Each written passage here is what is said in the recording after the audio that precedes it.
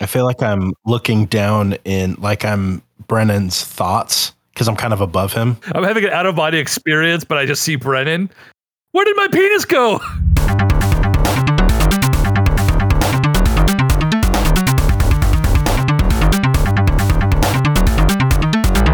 Oh, EJ. I hate all of this. Console Crusade podcast. This is the fourth time I've done an intro in the last 24 hours. Woo! EJ Olson with Nicholas Durheim. I assume you're getting better at it every time. That's up to you to decide. Chris Gillyfor. Dave Filioni is a fucking hack. Why do you keep saying it Filioni? It's Filoni. Filioni's a type of He food. doesn't speak Italian. Like Filoni sandwich. Yeah, I don't call it bolognese sauce. I call it bolognese sauce, like a red-blooded American. Bologna's nuts. Oh, I'm glad we're all on the same page. It's all come back around. I did like 2 hours of recording yesterday with a couple of special guests, and I didn't know if we were going to be recording today, so I just assumed.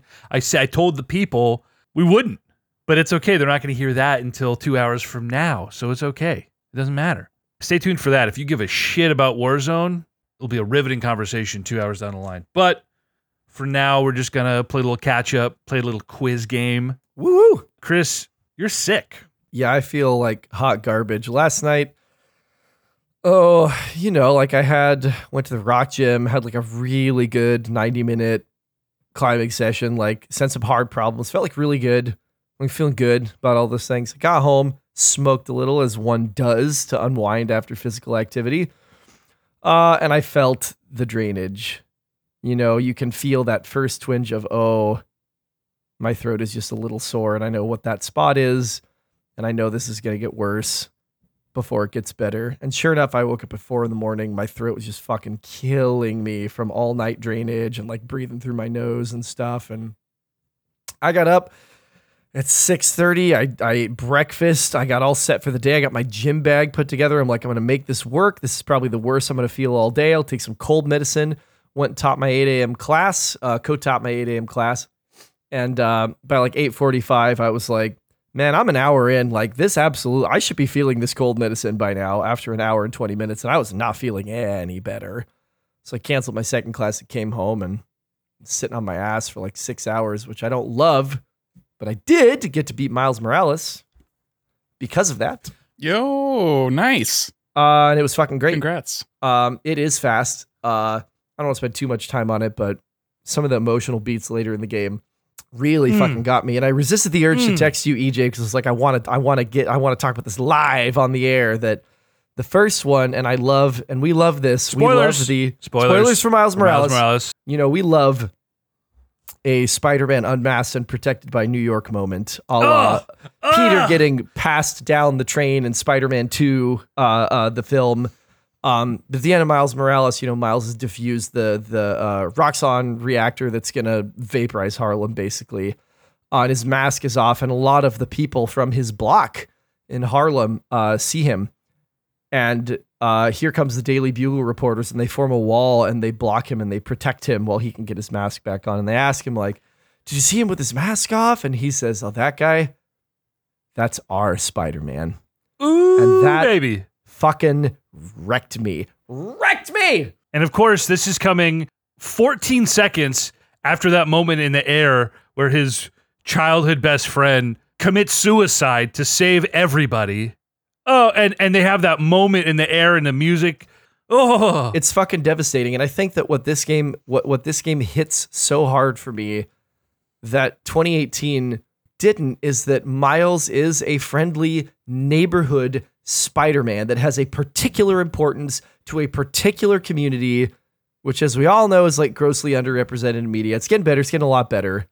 But like that was a story that just fucking hit home for me of like these specific people in Harlem feeling like they have a hero that looks after their interests because Peter can't, because he's an Avenger. And I know they haven't like explicitly acknowledged that in universe, but Peter is New York's hero. He can't be a neighborhood Spider-Man anymore, but Miles can, and he is in this game. And then the postcard scavenger hunt of him getting to hear his dad's voice again. I was like, this is fucking foul play. This is not acceptable. And him just being like, the people who you love, that's what matters the most in the world. And seeing him play pickup with his dad and his uncle, like, God damn it. Like, got me twice with the waterworks in one day. Good, healthy cries. Like, I was keening a little bit, like, at the end of the game. Yeah. Like, I was messed up. I am sick, so my armor's off, which is great. But man, what a great game that is really short and I wish was 10 hours longer, because it just would have been that much more impactful to spool out the Uncle Aaron relationship and the Finn relationship on a longer timeline. So I don't know if it displaces 2018 for me, but like systems wise, gameplay wise, combat wise, side mission wise, it does everything better than 2018 does. It is a very meaningful iteration on what came before. But the story, like you said, much more emotional. You feel connected to these characters. And all the side missions throughout this game are so intertwined. Like you're searching for the music from Uncle Aaron. You're putting the pieces together of, you know, your dad and Aaron's relationship and the falling out and why Aaron is back to being the Prowler. And they have this fight at the end because he turns over the girl, but he's still trying to protect Miles, and they have this fight. And, you know, it's like this idea that Aaron chose himself, but Miles is choosing others. But you still understand why Aaron is doing what he's doing, because he is looking out for himself, but he's desperately looking out for his nephew. And you still feel that, and even when they're having their fight, all of that. And then, yeah, culminating at the end with getting the voice memos from Miles' dad. Oh, my God. That was one of those, like, had to put the hand up to have a cry so Sarah couldn't see, you know what I mean, right here? Like, put the pillow up between us and try to be as quiet as possible. I do not, but I do. Crying is my time, fellas. I am not one to share my crying, and in the last few years, I've cried a lot more than the previous 10. That's good. Good for you. Yeah, not to be shared with the world or my partner of 13 years. Nick, what's up, dude? How's your week? Oh, not too bad. Been gaming. What was I playing last? I had finished a bunch of games. Yeah, you had beaten that roguelite with the timer. Yeah, you beat Not a roguelite. Unsighted, the Metroidvania. Oh, I thought it was a roguelite. Yeah. It was like the Zelda. You're like, oh, it's Unsighted. got time elements, so it's a roguelike, right? You never restart the run. The run is forever. Yeah, you can restart any game. Every game's a roguelike if you're just really, really slow at games. No, I started a new game. Not new. I mean, it came out a couple years ago, but I started playing Ender Lily's Quietus of the Night. Top 10 bad titles for video games, but it is a Metroidvania. It has a hand-drawn kind of style to it. Pretty anime. It's not too paper doll kind of animation. It's a little bit that, so that can be a little bit off-putting, but once you actually get your hands on the sticks, it feels pretty nice. It's got a lot more of a Castlevania kind of flavor to it, as opposed to something like, well, even Hollow Knight, I think, had pretty strong Castlevania vibes as far as the piano score. A lot of strings and pianos, I think of like Castlevania, but then Castlevania has more like a rock and roll kind of Baroque aspect to it aesthetically. And then this has just a very somber, like a sad anime that you're playing. Very combat focused. Very dependent on dodging, and you get a parry eventually. I found zero use for the parry, actually, because you end up being like, you can it's like basically just a perfect shield, and then you don't have enough recovery to punish for it. So it's basically just like oh shit, I'm gonna get hit. I'm not gonna get hit because I will tank this hit, but it's better to just dodge and then get yourself open to do a punish. But the boss fights have been pretty good, and there's been a couple that were just a huge pain in the dick and like really, really challenged me, and that was very satisfying to get to the point where I had the tools to defeat them. And the way you do that is you're this character, you're this little girl running around, and you get these spirits that sort of act as your weapons, and instead of her wielding them, you like summon like a ghost that then does an attack. It's pretty similar to some of the Game Boy Advance Castlevania games implemented systems like that. Yeah, I was going to say. The latest Bloodstained did something similar to that. So you kind of, instead of having your main attack and then like all these different summons, like all of your attacks are these summons. So you set them to your 3 face buttons that aren't your jump, and you level them up through, various means. It's got a fairly straightforward leveling system where you're just sort of rewarded for exploring these areas with different economy collectibles. I can't remember the name of them. It's all like dour and sad gothic anime shit. Right. Like you're purifying these souls and getting these like cool sad cutscenes of people like dying for their family and like Jesus wishing that Christ. they had done more for the kingdom or whatever, the bastard sons, you know, Sad all anime. that kind of stuff. Sad anime. But yeah, I'm like at the final boss, I think, and I got to that last night. Might be able to finish it tonight, but I'm not sure. And then I was thinking after this, sort of getting into the October season with a scary game. I was gonna pick up Signalis and pop that in the old Switch and give that a play, because that's like a PS1 kind of throwback survival horror kind of game that I've heard really good things about. I think that came out last year, but I want to play that next. Are you still in sort of a post-Zelda lull where you're just kind of doing these bite-sized games and sort of waiting until your winter RPG? Nah, not really, because a few weeks ago I was playing pretty regularly. I was playing Dragon Quest XI, and that's not like a bite-sized game. That's like a forever game. So I've just been trying to pick away at the backlog because I've bought so many games recently that I feel like I need to play some of them. And it's just like me justifying my collection hobby a little bit more, I guess. Yeah, I love turning my hobbies into work. The easiest thing in the world is to just sit on your phone and like look at it. Can confirm. But it feels better to do anything else. So if I can gamify doing anything else to the point where I'm also enjoying it, then why is that weird to do? Well, it's not weird to do. It's just... You kind of made it sound weird to do. In my experience, though, I'd be like forcing myself to do things. I'm like, I'm not having fun. I would rather be scrolling on my phone. The difference is you're actually having fun doing it. So that justifies itself right there. Okay. I'd have my spreadsheets in my backlog, and I'd be like, all right, today I have to play Super Metroid or like Link to the Past. Like I have to get through Shovel these Knight, games. King of Cards.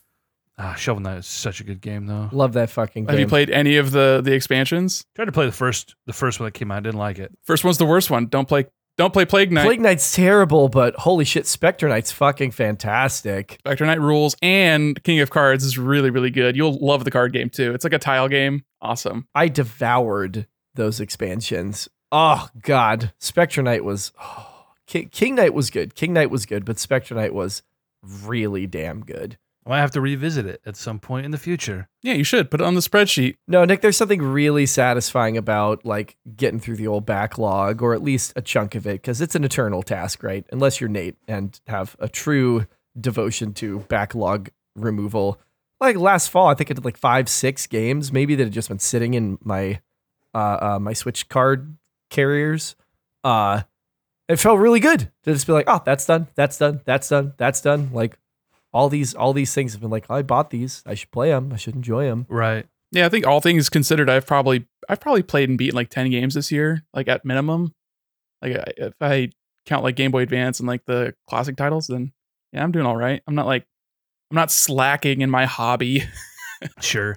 And part of my issue was how I was just compulsively collecting.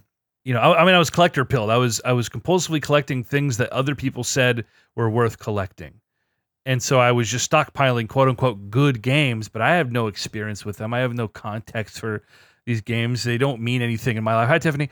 So it was like a chore. Like I have to boot up this game that I spent too much money on to justify it. Whereas now I very rarely buy anything that I don't imminently want to play or have experience with. Like I was telling Chris how I'm going through my movies right now and I'm like watching everything.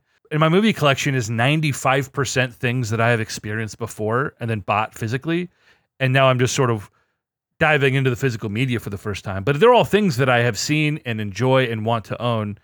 So I'm trying to be more intentional with what I do purchase so that I don't feel the overwhelming burden of like, I wasted my money on all these things and I've never experienced them. That's not a fun place to be. Yeah, I think that's a pretty big difference for what we are collecting these things for. Whereas with you and your games and your movies, you are collecting the things that you have experienced. And I'm just collecting things that I want to experience or am told that I should experience, such as the games in our top 100. Like I want to have those games as well.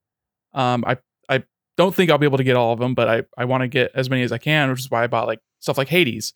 Like I don't think I would buy Hades on Switch because I already own it on Steam, but I want it physically as part of the top 100, and it's like a surefire going to be on the top. So it's like it's going to be part of the canon Right. Yeah. of like my gaming experience, and I want to have a physical token to represent that. The deep lore. Solo.to/console crusade. The top 100 is still the highlighted episode. The spreadsheet with our top 100 in order exists there. Later in this episode, we get called out for several takes on the top 100, guys. You guys get called out for your Halo takes. And by you guys, I mean Chris and me a little bit too. We get called out because Tony Hawk at 69 was just way too low. And I said, well, 420 wasn't an option. So it was the next best thing. Yeah, it has to. Tony Hawk's not moving. This is not up for debate. That is 100%. the spot for Tony Hawk, which really means it's like in the mid to low 40s, honestly.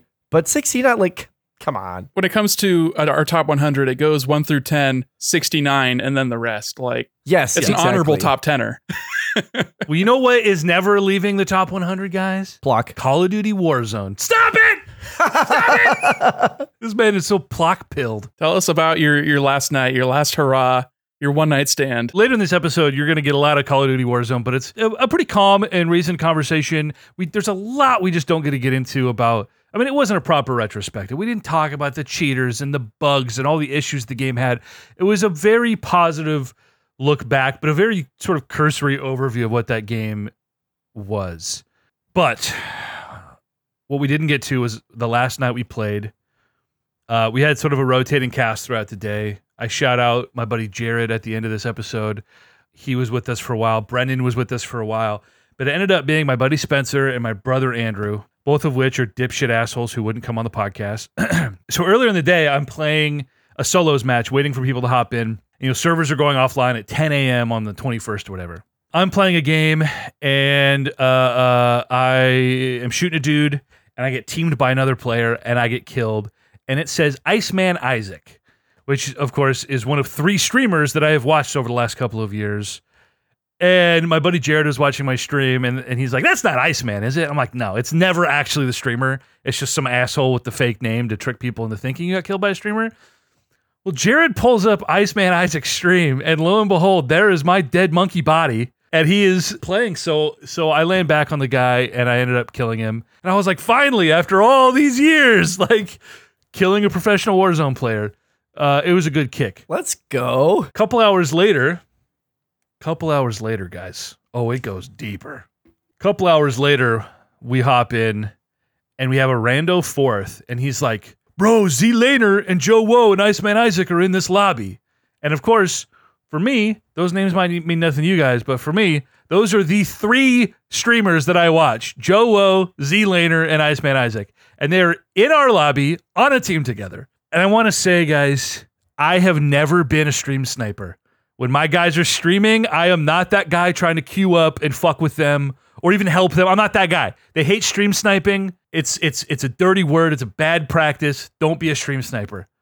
Guys, it's the last day of Warzone. You think we're not going to stream snipe them? Come on. Get the fuck out of here. My only goal was to kill Joe Woe. Or Z-Lane. I would have taken a Z kill. I had already killed Iceman.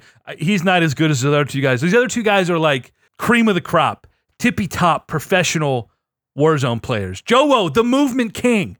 A game like Warzone 1, which is so arcadey in its movement and the things that you can do to completely break the physics of the game. And it's almost like an action platformer, not a first-person shooter. And that's a little bit of exaggeration, but that's almost how it feels as you start to learn the skill gap and master the movement. And this guy taught me everything I know. Just watching him play for years, guys. Whew. So my only goal now is to kill Joe. We spend the next 5 hours trying to get into their lobbies. Bro, they dumpstered us so many times. Every time we died to them, I'd clip it and I would make a clip on their Twitch stream so that I could cut back and forth between our perspectives. Dude, they dumpstered us so many times. Joe 2v1 Spencer and I, and on his stream, he says, get him out. Daddy's back. And I'm like, I just got Daddy's back by Joe. What the fuck is happening? I got shot on by Joe. No way! Oh my god. Get him out, man.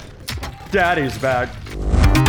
Just feeding. We die a few more times. You know, there's nothing we can do. They're just so, I mean, it really truly illustrated, as much as I've talked about how much better at that game I got over the years and like was in literally the 0.3% based on my Warzone stats in wins and kills. Like, I am the top of the top. No. The top of the top of the top, bro. There is still such an enormous gap in ability that my brain couldn't fathom it. I was like, I can't believe what I'm seeing on this replay, dying to this guy. Like, no wonder everyone thinks these guys are cheating. They're not, but it's amazing what they do. So we get an engagement later on. I 1v2 these guys. I get Joe down, and you hear me in the clip. I got Joe down, and I'm shooting him as he's down, and he's like 2 bullets from dying, and his buddy comes up and kills me, and I'm like just devastated because I was this close. I outplayed him one-on-one, mano y mano, dude. Gun to the dome. I outplayed this guy, and I had him down, bro. And Iceman kills me. We get dumpstered a few more times, a couple different places on the map, a couple different matches, and it finally happens, guys. Andrew is their bounty. They pick up a bounty, so now they have a radar on where Andrew is. Spencer dies to one of them, and I say, Andrew, get to me now. There's a building. We're in Capitol, downtown, and there's a building where there's only one entrance. There are no jump spots. There are no roof entrances. There was only one way up and one way into this room, and I said, we're going to rat it out. They're going to come for our booty cheeks, and we're going to fucking kill them, bro. I can't talk you through the clip because it doesn't do it justice, but it is like an intense gunfight. They're coming up the stairs. They're throwing things at us. We're throwing stuns and we're throwing freaking bombs down the stairs, and they're just in and out and trying to get an angle on us. And it finally happens. Joe overextends himself, and I just track his ass perfectly. Boom, he's dead, and I freeze, dude. I'm like, that's it. This is the perfect last day of this game. We stream sniped him. I killed Joe, the master. I finally got him. I'm done. Except I wasn't done, guys. I wasn't done. I jump out the building. I track down Iceman. And again, I can't talk you through it, but it was just the play that I have become known for. If you were to look at my clips from the last 2 years, disengaging a fight when I know the guy has his first shots on me. I hit a stim, so it increases my movement speed and heals me. I disengage, slide cancel around a corner, immediately B-hop back, re-challenge the guy right in his face, break his camera, I'm shooting the guy. He does the same thing to me, disengages, slides out, tries to re-challenge me. Didn't work. I got him. And you just hear me yell, EJ, insert clip. I got you on this one, Chris.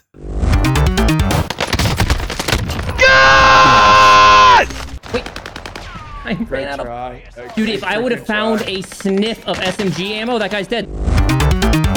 And then, of course, Iceman Isaac being a little bitch. You know, Joe-O's got such a great attitude. You know, he's just like, you know, shit happens. He knows there are snipers. Iceman Isaac making excuses every time. I outplayed the shit out of you. So we team wiped him. We got him. It felt great. It was the perfect way to end. We were in such a blunder, but every time we died to these guys, you just hear me like, I just got killed by Joe-O. It's like such an honor, dude, to be absolutely dumpstered by these guys that I've been watching every day. I'm a 31-year-old man. I shouldn't be talking like this, but I loved that game. And I watched a lot of content, you know, of these guys with big personalities who just were the best of the best. It was a lot of fun. It was truly the perfect way to end a game that none of us will ever be able to play again. Ever. It is gone. No version of it exists. It will never exist again. And it makes me sad. But we ended it on a high note. I got some great clips. They're deep in the Discord somewhere. They're a lot of fun. I'm going to miss it. You'll hear more about the game later, including a half-hour solo diatribe about the mechanics of the game that I think I'm going to end up deleting, guys, because the game's dead. And I just was like reminiscing about all these things that I loved about the skill gap and these different mechanics that weren't obvious when we first started playing, and how rewarding it was to learn those things every step of the way, and you always felt like you're getting better, and that skill gap wasn't insurmountable the way a lot of games are, like Rocket League. Like, I joke about not having the neuroplasticity to be that good at something. It's actually true. Like, it's just those guys are on a different level. So this game having something that was actually attainable, you know, by grinding it out, and that it was, I just don't know how to, I never got bored of this game, guys. People in our play group would be like, fuck this. I never want to play this game again. I never got off that game saying, I'm done with this. I can't play right now. I need a break. I could always play one more. Every hour, every day. And I don't know how it got me that hard. Nothing has before. Nothing has since. The new game especially. that's a different conversation. Fuck that game. It's just like such an anomaly. It will never happen again. So anyway, that was my week. Sounds like a very eventful goodbye. I'm sweating. I'm sweating just talking about it. Maybe I'm getting sick here, guys. I don't know. Chris, are you contagious? Yeah. Through the microphone. Grats on dropping some of your heroes. That's great, man. And everybody on their streams saw E-Jiggle or Ball Pobble or whatever your name is in Warzone. Yeah, that's right. Drop them on the Both. last day of Warzone. Forever. You have that forever. Yeah, dude. Yeah, and I instantly clipped it, and that shit's public as hell on their Twitch. So, dumpstered, bro. Dumpstered. Outplayed, bro. EJ, I wanted to have a quick question to clarify. When you say stream snipe, do you mean in every aspect of the word where you had their stream pulled up and you knew where they were at all moments? Because that's what stream sniping is watching where they are and using that as an advantage. Like screen peeking from the good old days, but via the internet. There's enough of a delay that I really wasn't getting advantage, like their moment-to-moment locations. Like there was too much of a delay, like that would have gotten me killed. But I did know where to land every time I landed back in so that I could force an engagement with them. So yes, I was literally stream sniping them, but it wasn't enough of an advantage where I was looking at it like I had a live UAV up. It was just, all right, they're in fields. They're at that building. I'm going to mark that on my TAC map, and I'm going to creep up on it and see if I can get into a fight that I can actually win. But like, if the delay was small enough, I would have known Iceman Isaac was creeping up behind me instead of pushing with Joe Woe, and I would have maybe killed both of them. But I didn't have that information. And that's super ratty, so I'm glad it worked out the way it did. I'm sure they were pissed they were getting sniped because they just wanted to have a good game, and people were just always looking for them, as you do, Yeah, and if they really didn't want that, they could have added more of a delay. You can stream with like a 5, 10, 15 second delay if you want. Right. Yeah, and it was probably a 5 or 6 second delay, which is like a big deal. I mean, a gunfight, that's not helping you at all. I mean, gunfights are a few seconds if it's, really that's a long engagement for Call of Duty. Yeah, so, yeah, I'm sorry. I'm a dirty fucking stream sniper. But you know what I didn't ever do? I never bought wall hacks. I didn't get a Cronus controller. I never got fucking aimbot. This game had such a long run with, probably the worst cheating in the history of fucking competitive video games. Truly horrendous, the stuff you would see in this game. And I never did it. And as much as I joked about, hey, the last week of this game, I'm going to buy all the fucking cheats and I'm just going to wreak havoc. I didn't do it because I'm a man of integrity sometimes, okay? I'll stream snipe you, but I will not cheat. So that's that. That's that. In the manual for Super Mario Kart on the Super Nintendo Entertainment System, they advocate for you to look to your opponent's screen in order to gain information about what part of the battle arena that they are currently driving in. Nick, you have Critical Hits, the quiz show. Yes, I do. You're going to torture us. You're going to pit us against each other. As if last week's drama, Chris, wasn't enough. There's nothing to be torn when only one man has editorial power. I learned my lesson, senpai. Insert clip. Okay. So I've just been rapidly throwing together a spreadsheet to help me keep track of who is winning and who is losing, because it's going to get a little bit more complicated than it was last time. I've added a fair few little wrinkles to this.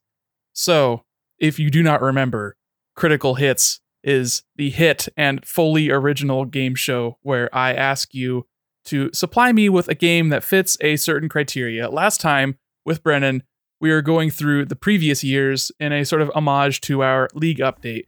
And we were asking, what was the best game of 2022, 2021, 2020, etc.? This time, I'm not going by years. I'll be doing different categories. Oh. And I will be keeping a list of these games to ban them from being utilized in further questions. Whether this is a ban forever or just a ban for a certain period of time, I just want to discourage one person saying, oh, this game in a franchise, and then the next person saying, well, this other game in that same franchise, and it getting extremely boring because both of you are highly competitive individuals who will game the system any way possible. So I have to think ahead of you motherfuckers. Good fucking luck with that. Hands up here. I want to see hands on the head. Yeah, exactly. So exactly. I don't want you to be looking things up. I want you to just go straight off the dome. And to make this a little bit more equitable, instead of doing one game each, I'm going to ask you to do 2. We're going to snake draft these games, so whoever goes first doesn't have an unfair advantage. And because we're doing multiple games, I will divvy out points as the number 1 game will get 4 points, number 2 will get 2 points, number 3 will get 1 point, and the worst game will not get any points. So even if you do get the number 2 and 3 games, you're not down all that much. You got 3 points versus 4. So I'm hoping that this will lead to a more competitive sort of placement of the points. I'm so bad at being put on the spot. This is terrifying. My hands are here. You can see my fingers. I'm not cheating. I'm not typing nothing. I will be using the platform Metacritic.com. I will choose scores based on what is the most beneficial to you outside of a platform-specific category. So if I'm asking about the best Xbox One game, I will only choose reviews for that system. Other qualifiers that are... You have to convince me that these games fit into this category. And if you can't convince me, then it's just a fail. I will be beneficial. I am a benevolent host/judge. So bear that in mind. Okay. I'm trying to keep this a little bit open-ended, but I do have a theme for this week as well. I'm not sure if I should tell you or just let you figure that out on your own. Let's figure it out. I want to figure it out. Are you guys ready? So I pulled up my previous list. It looks like Brennan got the most points, followed by EJ and then Chris.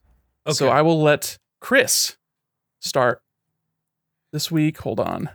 So we're not buzzing in here. It's not a race. It's not a race. Okay. It's going to go Chris, then EJ, then Chris. For question 2, it'll go EJ, then Chris, then EJ. Back and forth. Easy. And then after each question, I will look them up and give you your points, and then give you a running total of how you guys are both doing. I'm ready, Nick. Let's do this. Okay. Prompt number 1, Chris. Name me the best game where you use a flashlight. A game where you use a flashlight. Oh boy. A game where you use a flashlight. The first 2 that leapt to mind cannot possibly be good. Well, that's a strategy. Don't say the bad ones. Gimme Doom 3. I will give you Doom 3. Which is this all consoles? Yeah, any game. Okay. The Last of Us. EJ with The Last of Us. Now, you're lucky because The Last of Us Part 2 is banned. So I will let you know that right now. So Chris doesn't get that, or you try to go for that for your second one. Can we get a list of games that were in previous answers so that we cannot accidentally do that? Because I do not remember what the last time we did this. I'll give you a quick copy paste or a screenshot if that's helpful. Yeah. I don't want to actually worry about sharing a document right now. Perfect.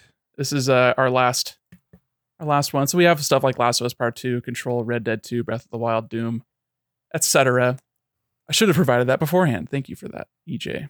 All right, it's in the voice channel chat, Chris. Yeah, I'm seeing it. Okay. I would argue that because you do not have control over the flashlight in The Last of Us, that it doesn't count. But that's not for me to decide. That's for Nick to decide. Does Joel hold the flashlight? No, it's attached to their backpacks. Do you turn it on and off? Yes, toggle it with R3. I'd say that counts. Yep. Seems like you're Googling there, buddy. Yeah, EJ, let's see those hands. Hand check. Chris, you too. I am looking currently at the list of games that the banned games. Yeah, so, okay. I will also specify that I'm counting for banned games. I'm counting remasters and ports. Okay. So just a clarification there. Okay. All right, EJ, let's hear your next one. Resident Evil 4. EJ has Resident Evil 4. I'm going out on a limb. Do we use a flashlight in Resident Evil 4? I can't look it up. I don't want to cheat. No, you don't. I don't think in any of the Resident Evil games you use a toggleable flashlight. Nick can verify for us. I'm almost positive there's probably a flashlight. No, burden of proof is totally on you. Can I look it up now that I've given you an answer?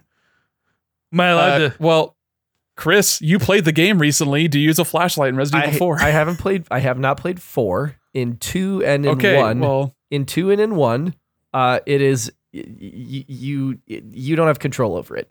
Like some of the guns have lights, but most of the time there's no flashlight. I do not believe there is a flashlight in Resident Evil 4. And boy, can I just say that the new Metacritic layout is complete ass. Oh my God. What a bad website. Chris, while EJ fervently looks up. Alan Wake. Chris has Alan Wake. And the bad spelling of Alan, too. Hate to see it. You definitely use a flashlight in Alan Wake. Does it come back to me again then? Well, I will quickly give out your points. Oh, okay, good. So we just do the 4 quick ones. Okay, that's great. That's great. Cool. Okay, moving forward, no Googling until each of us have given 3 answers. Just 2 to be answers. safe. Or so are we done then? That's it for this. Yeah, I think so. Yes, we are only doing 2 for each category. Otherwise, it would take an asinine amount of time. Right. Okay, so our games were Doom 3, The Last of Us, Resident Evil 4, and Alan Wake. The scores for those being EJ getting 4 points for Resident Evil 4, getting a 96 on Metacritic. That's the original on the GameCube. EJ also getting 2 points for The Last of Us, getting 95 on Metacritic. And then Chris getting 1 point for Doom 3 with an 87. Alan Wake back in the day was an 83 on Xbox 360. Now, do we have confirmation there is a usable flashlight in Resident Evil 4? So he automatically takes it out when you're in a particularly dark area, but he does hold the flashlight, and you control the flashlight. You don't get to toggle it on and off. I don't know, because there's a lot of games. There's a lot of games where you automatically whip a flashlight out. You just tried to say that toggleable flashlights don't count because he's not holding it. Does it have to be both held and toggleable? What are we talking about here? My phrasing was just a game where you use a flashlight. I would say having it out and you aiming it would be you using it.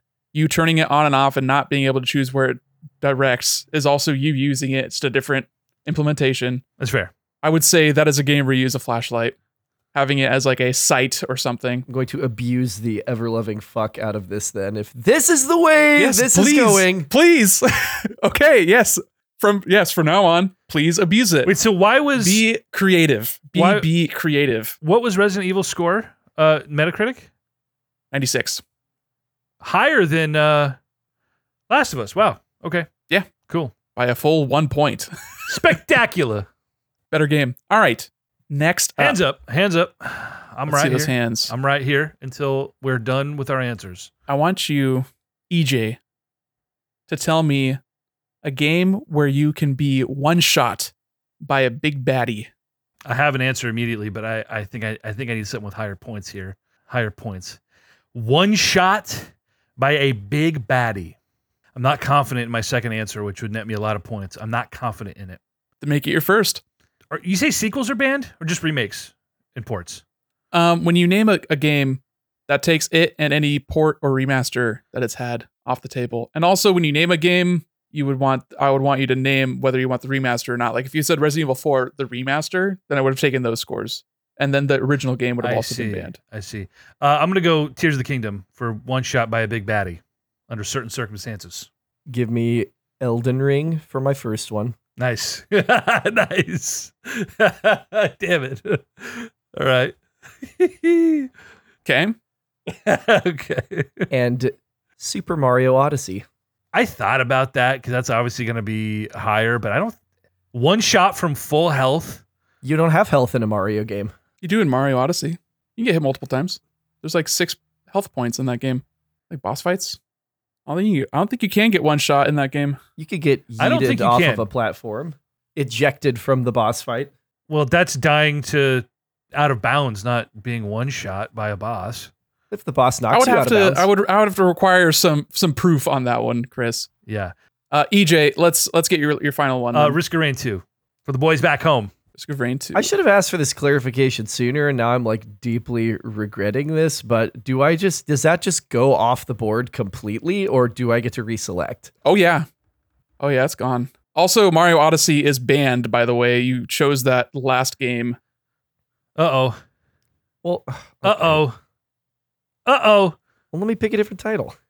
Where is our chat? Flagrant disregard for the rules, man. I felt like I was pretty clear. Where is this? Like, is this in? It's not in our chat between the three of us. In the voice channel to your left, there's a little text box that says "Open Chat." That's the chat that we're talking about. So in the Console Crusade voice channel chat, I sent the screenshot. You should have said something earlier if you didn't know where it was.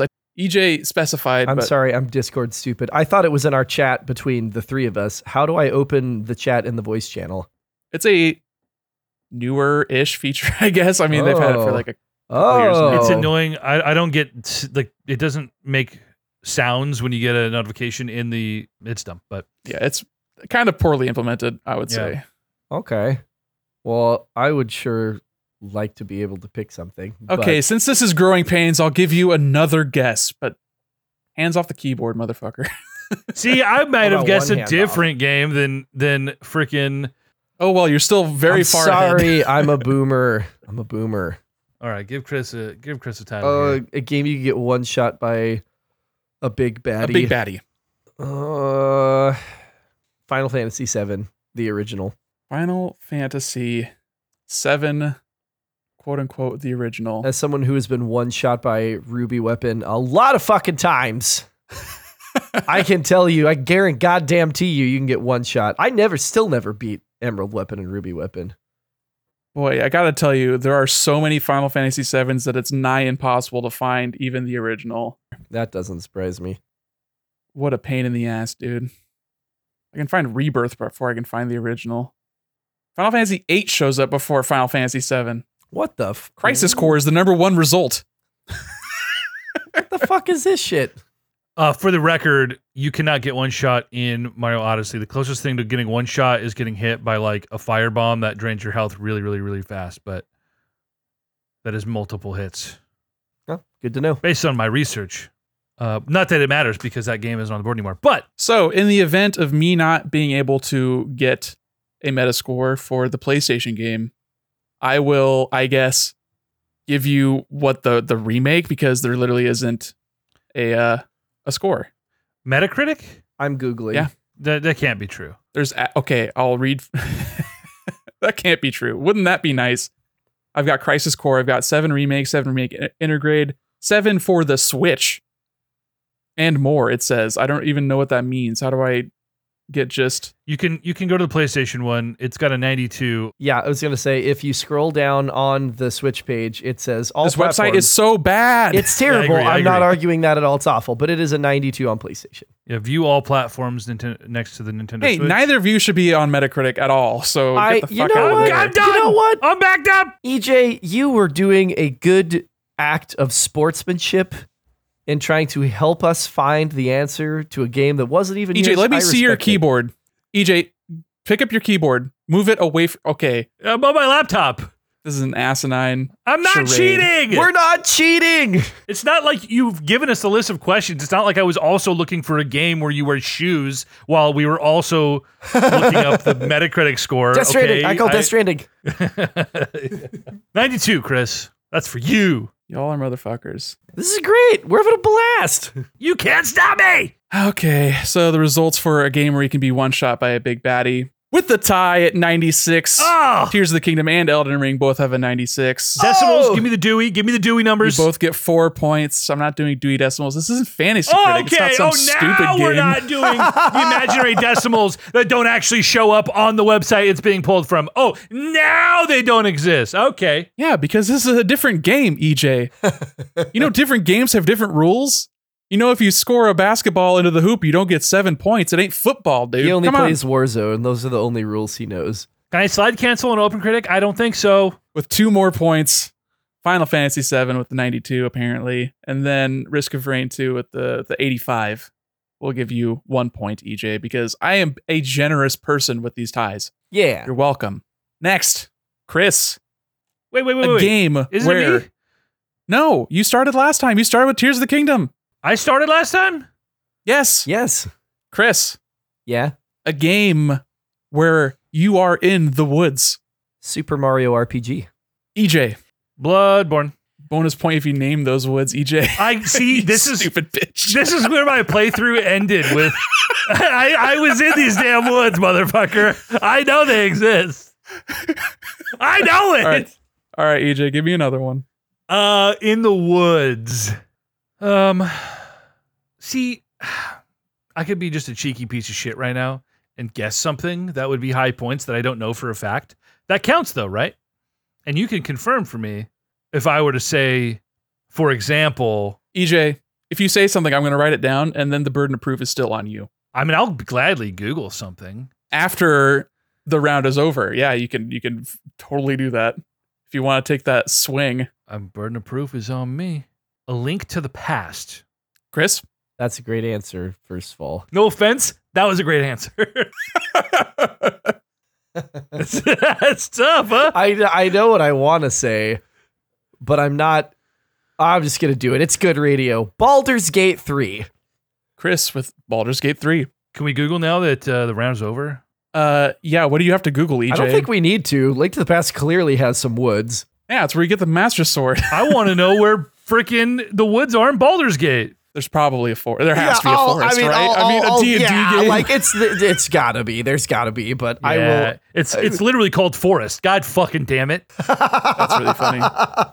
Damn it. Fuck. Shit. Bitch. I don't know what the Metacritic score is, so I know it blew up on open, but I don't know what the Metacritic It's pretty score safe to say it's a very high Metacritic score. You guys are going to get a rude awakening when you realize that this still has a date sort of time limit where there's not enough reviews for an aggregate. And I don't know if they went and did they pulled reviews from magazines. I think it's still strictly primarily internet-based reviews.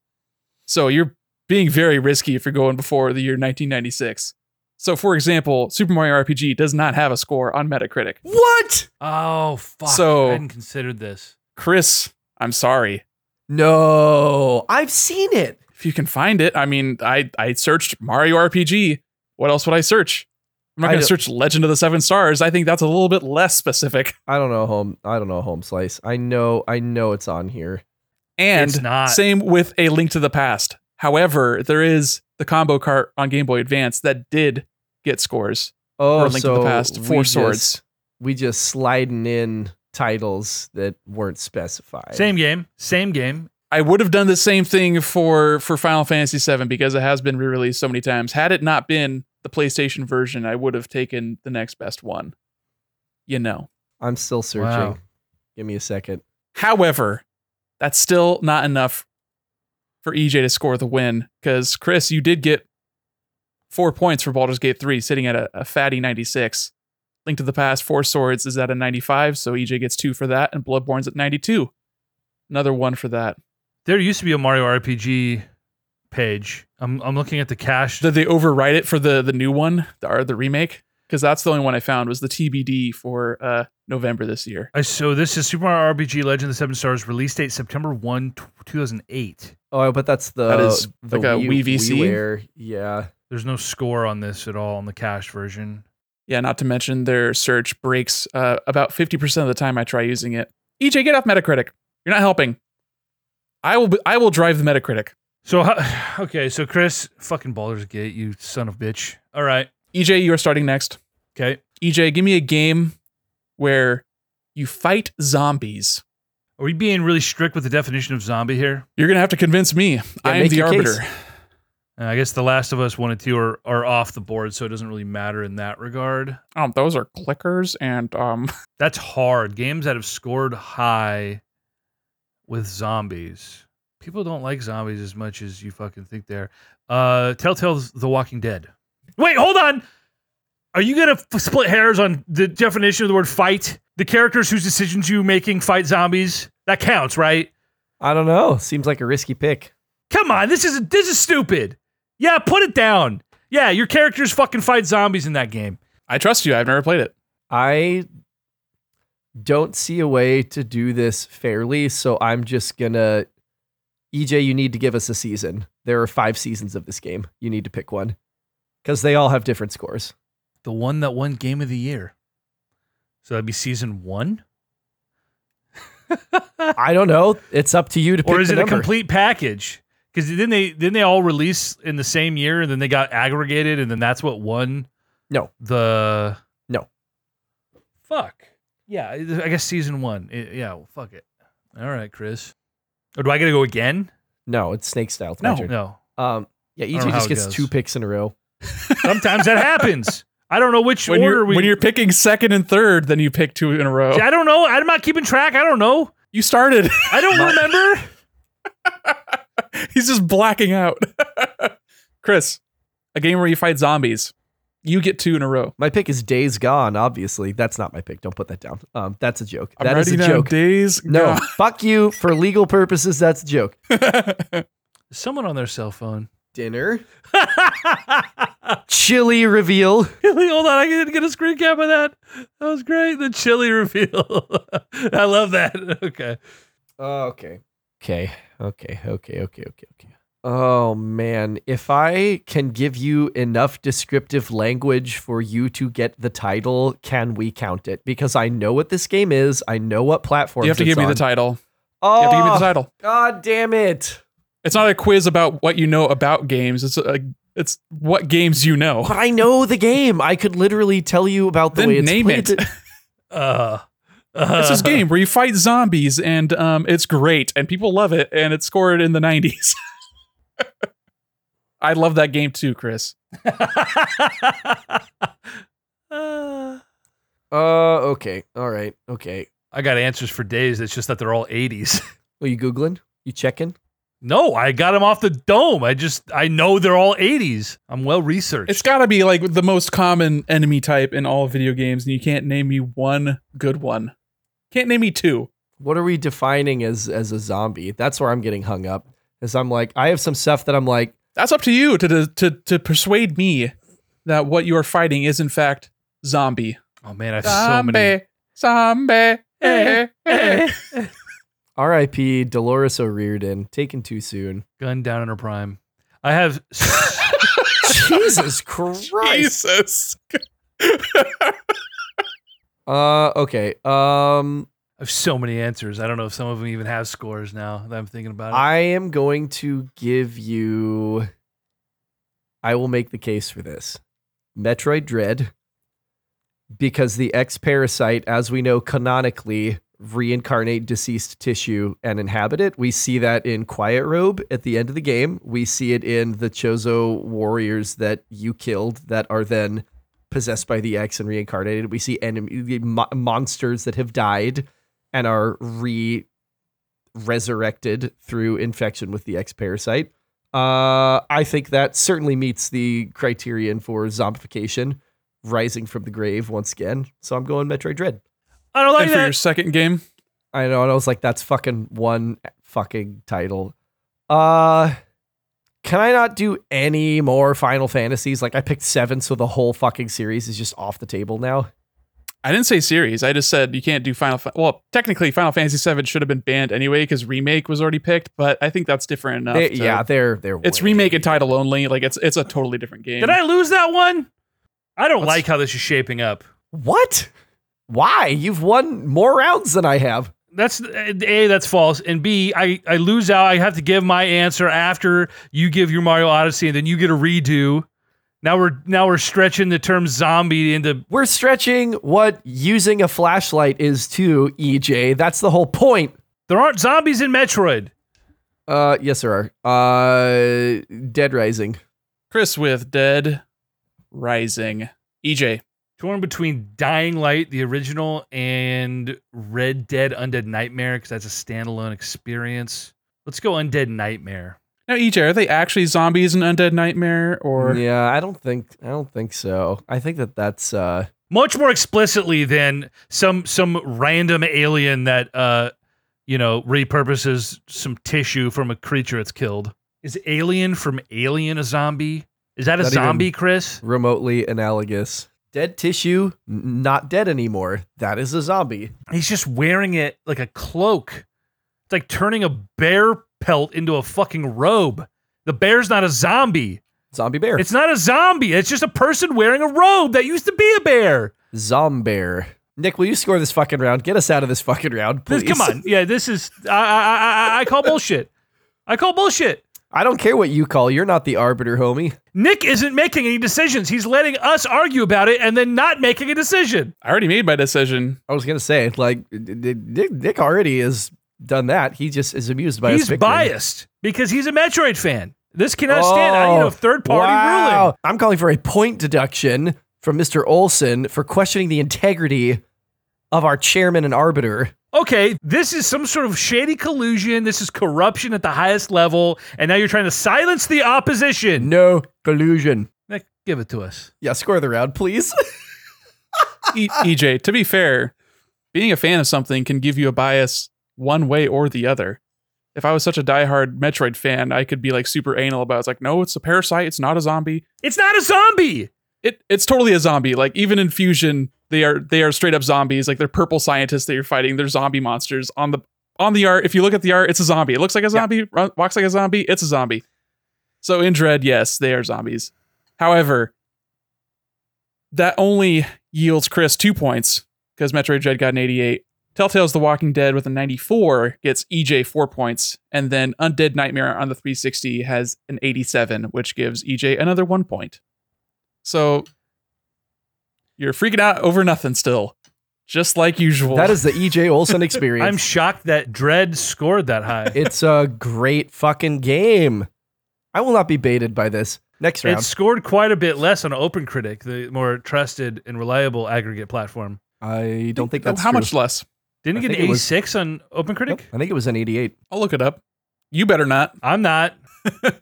Oh, God. OpenCritic search is so unusable as well. Just got to Google it. You just Google the game and then OpenCritic, and that's the first result. 87. Yeah, only 1 point okay. difference. Okay. Our fifth and maybe final round. I've got 2 more after this if you want. Like, this is totally up to you Keep whether or 'em not you want to comping. keep Bring it on, baby. This is great. Okay. I've got 3 more for you then. Okay. That was EJ starting last round. So Chris will be starting us this round. Name for me a game where you play as the bad guy. And again, I know this is pretty open-ended, and I phrased it in such a way so that you have a little bit of wiggle room. You got to convince me. You got to say, this is why I think this fits that criteria, and then I'll let you know. Yes, that totally works for me, or no, it doesn't. I got an answer, Chris. I need you to hop, skip, and jump to it. EJ, you were waffling on picking a zombie game for it felt like an eternity. Not nearly as long as Chris took to pick a zombie game. Don't do that to me. Don't do that to me. It was a long time too, but we were still busy arguing about The Walking Dead and which season we were talking about or whatever. And it felt like it went by a little bit quicker. But yes, it did take Chris a fuck ton of time as well. I might have to instigate a time limit rules too. I mean, I didn't think that would be a filibuster and an empty, silent filibuster Yeah, dude. Like if you're gonna hem and haw, don't do it silently. Give me a running commentary in the mind. I know you're trying to keep EJ off the trail, but whatever that even means. Yeah, we're afraid of revealing any potential future answers. Baddies, bad guys. Oh God. There's your gray. Oh, Star Wars: Knights of the Old Republic. I would argue that even if you play a dark side character, there is no argument. You cannot win this argument. No, stop talking. You know you're wrong. Just give me your game. No, dark side is you literally, spoilers for Knights of the Old Republic, have to murder 2 of your party members. Bad guy. Give me your game. All right, I'm gonna go with Super Smash Bros. Ultimate. And then I get another game, right? God of War Ragnarok. That's preposterous. Kratos is a bad guy. He's a murderer. He's the God of War. Was the God of War. He's is Mario a bad guy because he stomps on Koopas? The canon storyline of Knights of the Old Republic is Revan's redemption. So if you want to really split hairs, but you don't have to do that. You can play him as a bad guy. You can play a bad guy.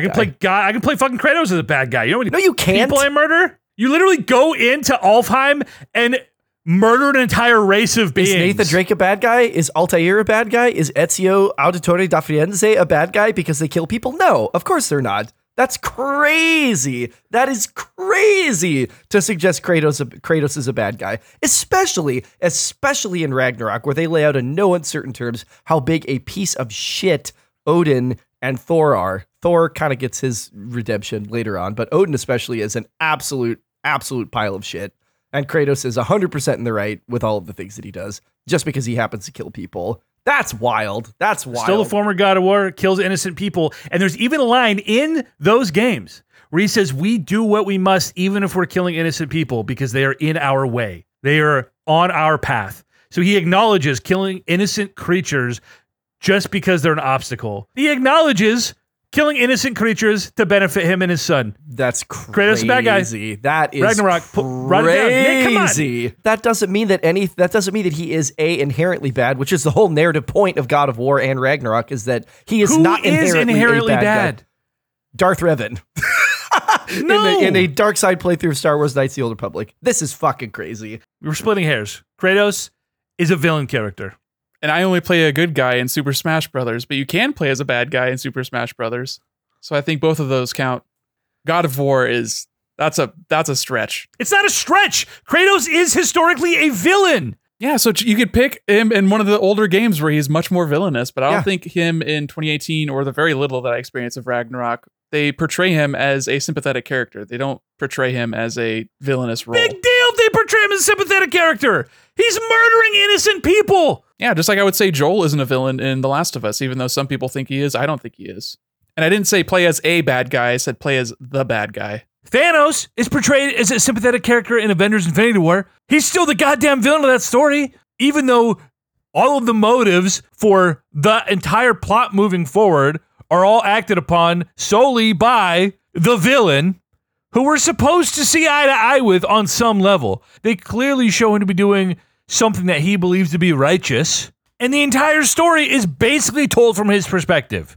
And Joel is literally the bad guy. He murders a fuck ton of people.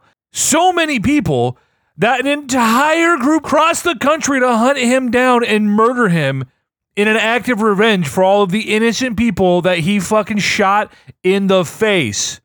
It really comes down to how do you decide who or what a villain is? Because a villain and an antagonist are two different things, right? Is Kratos an anti-hero? Because he's doing terrible things, but in service of something good? Well, the only good thing it's in service of is like to protect himself or his son. I'm just saying that if you wanted more specificity, you should have said play as the antagonist, because those lines can be drawn in a much clearer fashion, right? Kratos is the villain of that story from a certain point of view. But anyway, I disagree. This is a dumb game, bad game, stupid game. If I don't get Ragnarok, Chris doesn't get fucking goddamn Knights of the Old Republic. Canon ending. You're not a bad guy. But you can play as a bad guy, and you can have a bad ending in which you are the bad guy, the ruler of the universe, the genocidal maniac. Chris, do you have a second game queued up? I do like the Smash Bros. Pick. Just by having another child, Kratos effectively began a chain of events that will see his son bringing down all the Norse gods, making him the overall antagonist of the series, whether he wanted to be or not. EJ, we've already discussed that Kotaku is not a reputable site for sourcing on the podcast. You wish I was looking at Kotaku. I swear to God, if I see this stupid magnifying glass, page, one more time. It's literally killing me. I'm gonna... This is not the game in this series that I want to pick, but it is the only one I think that EJ is going to remotely let me get away with after he just lost Ragnarok, and so it's Mass Effect 3. I think that you could certainly make the same case that 2 would work because Renegade Shep in Mass Effect 2 is like just space Hitler. He's awful. But the events of Mass Effect 3 specifically, and the fact that at the end of the day, pre-patch, when they copped out and gave you the synthesis ending, originally it was you are either going to cause the extermination of an entire race, or you are going to cause the extermination of an entire other race. And in a Renegade playthrough of that game, yeah, it's genocide. Plus, also characters like Morden Solis, who are actually like terrible and responsible for things like the genophage and like preventing an entire like alien species from breeding. But anyway, Mass Effect 3. This is a very entertaining game. Thank you both for participating. Nick, this is great. I love this. Dude, this is awesome. EJ, because you're going to be a big bitch about it, I will give you God of War Ragnarok based on the merits of your pleading. Collusion! And collusion! It's a conspiracy all the way to the top! And your last minute research, pulling up, I don't know, some random website, I guess. Why want Mass Effect 2 then? It's a better game. Now, you already chose Mass Effect 3. That does lead us to divvying out the points, though, which is my great honor to tell you that we have two pairs of ties. Both with getting a 94 is Knights of the Old Republic and God of War Ragnarok, so you both get 4 points for that. And Smash Bros. Ultimate, Mass Effect 3, both got 93. So you both get 2 points for that, so it's a wash. Good for you guys. It's a wash. Mass Effect 3 shouldn't count, and you want to say God of War doesn't count. Yeah, it truly a wash is wash there. Okay, so I'll say Mass Effect 3 and God of War Ragnarok don't count. They both don't count. You both still get the same amount of points. That's my point. That's EJ, my shut point. your trap. A gentleman's wash. Take the points. Gentleman's wash. Huzzah! Wash me, gentle sir.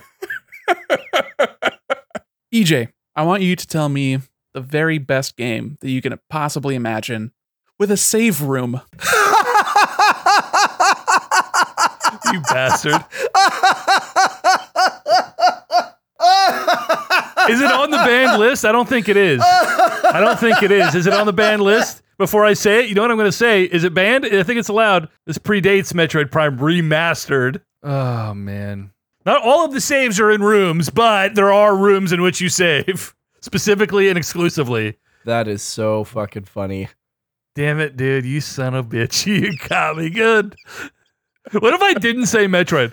What if I didn't say Metroid? It would have been hilarious. I mean, it's already hilarious that you went specifically for the remastered, but Chris. Because that scored so absurd. Wait, is regular Prime, does it score higher? I will tell you that later. Doesn't matter, motherfucker. It doesn't matter. Not now. Chris. Oh, God. Okay. I'm living my experience here, boys. Read me the wording of the question one more time. Any room's a save room if you decide to save in it. Fuck you. A game with a save room. That is the wording. A game with a save room. Okay. So that rules out some stuff where the rooms are not designated as such. That you happen to be able to record progress in them. See, this is where I'm like, I can't go back to some of these things because I'm afraid that they're not going to have scores now. I'm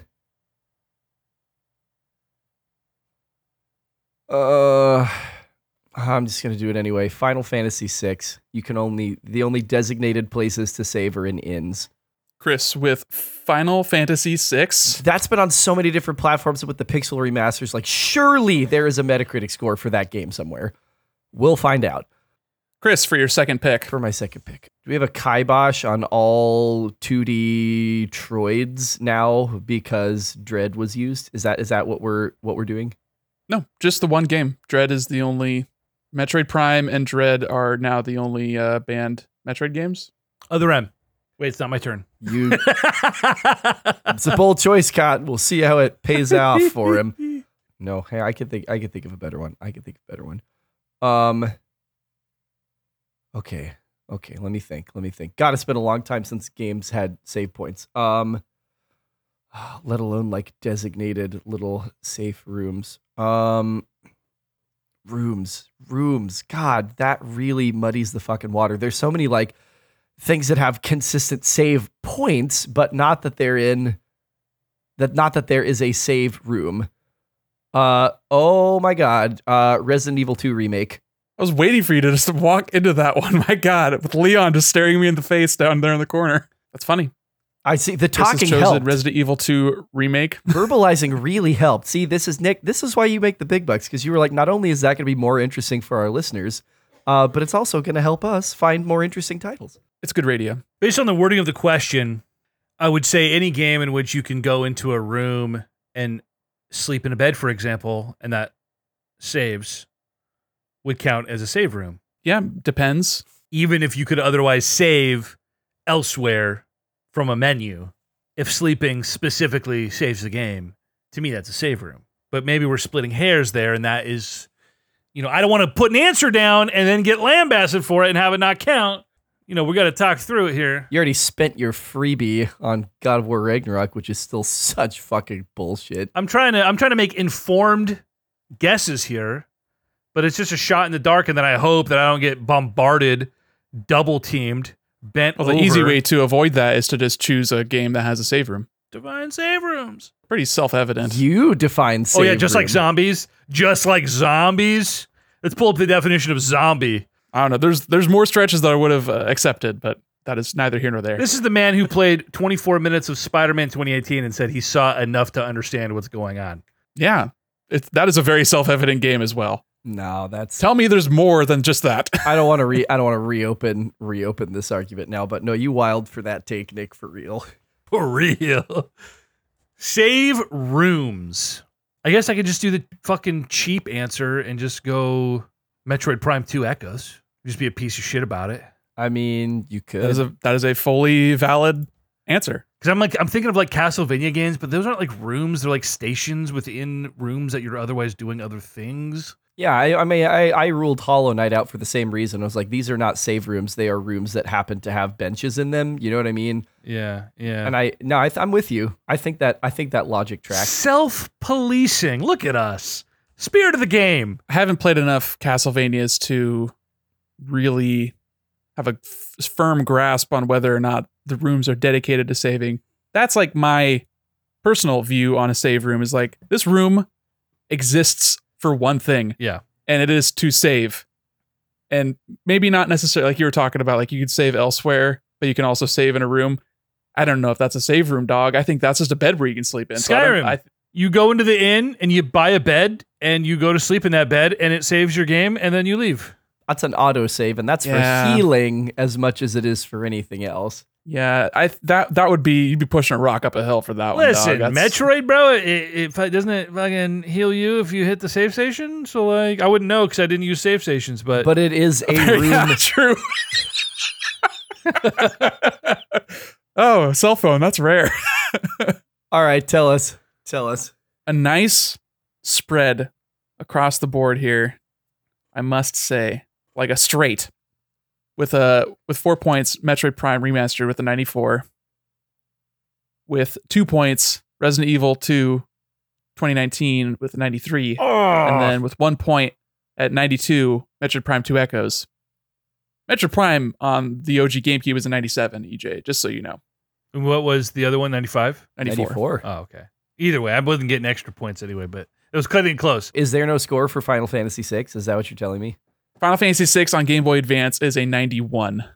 That's a fair score for that particular port. I feel like actually, no, excuse me. The iOS version is 91. The Game Boy Advance is a 92. So that is tied for 2 Echoes. So that gives you an extra 1 point. Yes! If I lose by a point. Scraping by. Chris. Okay. For our final round on this nightmare hellscape of a quiz show that I've brought us along on. You're gonna be kicking yourself because you've already taken a lot of games off the board that this would qualify. But I want you to give me the best game with multiple endings. Yeah, we've had a couple come off for sure. Multiple endings. No, there will be a version of this that will have a score somewhere. Chrono Trigger. Damn it, you motherfucker! That was like immediately. That was my answer. Do do do do do do do do do do do do do do do. EJ, another hallmark of games. A lot of games have multiple endings. It's not about thinking of all of the games in my brain right now that I'm thinking of. It's which one has a higher score than goddamn Chrono Trigger. Probably the PlayStation version, but the DS version might be higher than that. I would be shocked if the Super Nintendo one has a score, but it's come to so many platforms. So I know it's going to be a mid-90s, maybe even higher. People fucking love that game.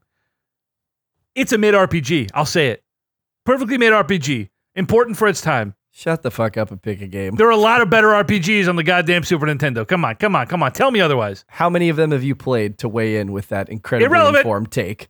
Yeah, that's what I fucking thought. This is a podcast, okay? It's not an Inquisition. Final Fantasy VI is better, but Chrono Trigger is right behind for me and deserves its goated status. Multiple endings that is going to be in the high 90s. Multiple endings in the high 90s. I'm really at a loss here. I have so many games that are just coming in and out of my brain, but I'm like, no, that's like an 85. It's not even worth saying right now. Lest I give Chris another good idea. Well, you have 2 in a row right now, so that does help you. Okay, that's true. Okay, Fire Emblem Awakening. It's like a low 90s. Dude, this is multiple endings that could have been like a 97. Well, not that high. I'm splitting hairs here, and this might bite me in the ass. No, I know exactly what your counter argument would be. Those are game overs, not endings to the game. Yeah, I'd get overruled really quick. Shit. You guys are assholes with this one, dude. Chrono Trigger. Damn it. Self-policing, it works. You're in me now. You're in me. I'm sorry I'm taking so long. I'm really struggling here. This is for all the bacon. I can name 15 fucking games right now, guys, but none of them are gonna beat Chrono Trigger. I'm struggling. Pick one of them. I'm struggling. For crying out loud. I gotta check the banned list on this one. Witcher 3. EJ has chosen The Witcher 3. Now, Chris, you have one more pick. Does that have multiple endings? Make it count. Oh yeah. Hollow Knight. Fuck. Nice. It's not higher than The Witcher. It's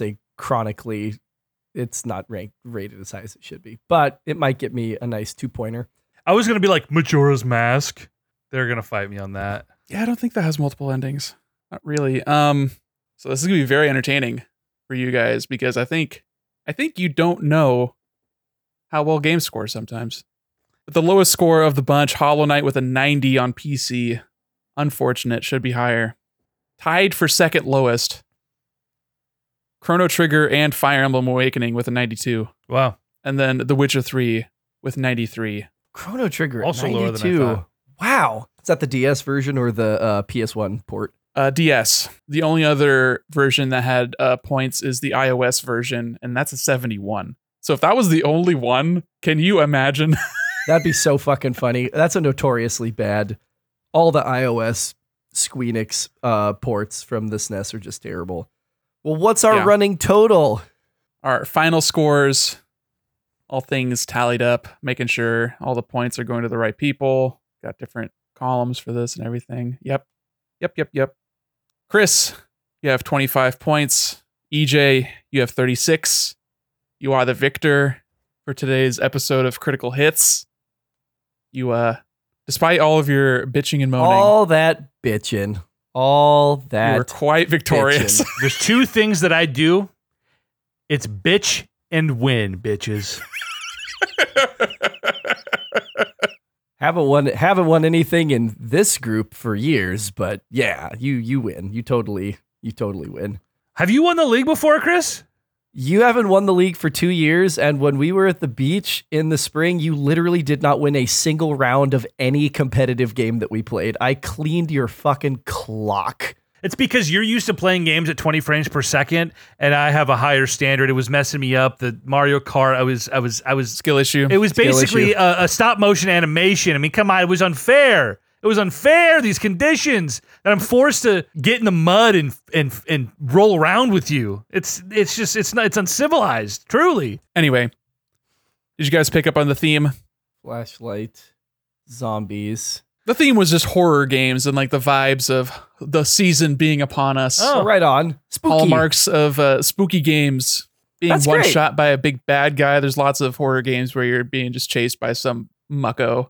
Not with great review scores, obviously. Like, you're not going to be telling me like Five Nights at Freddy's. some niche Five Nights at Freddy's shit. Yeah, seriously, exactly. What did Phasmophobia get? Yeah, exactly. Like, I don't know, you know. That was or the like first game I thought of when you said Flashlight, for the record. Friday the 13th, where you play as the bad guy, like that kind of thing. Anyway, yeah, Lindsay was very helpful and helped me pick up a theme and also brainstorm a bunch of these prompts. Shout out, Lindsay. Shout out Lindsay.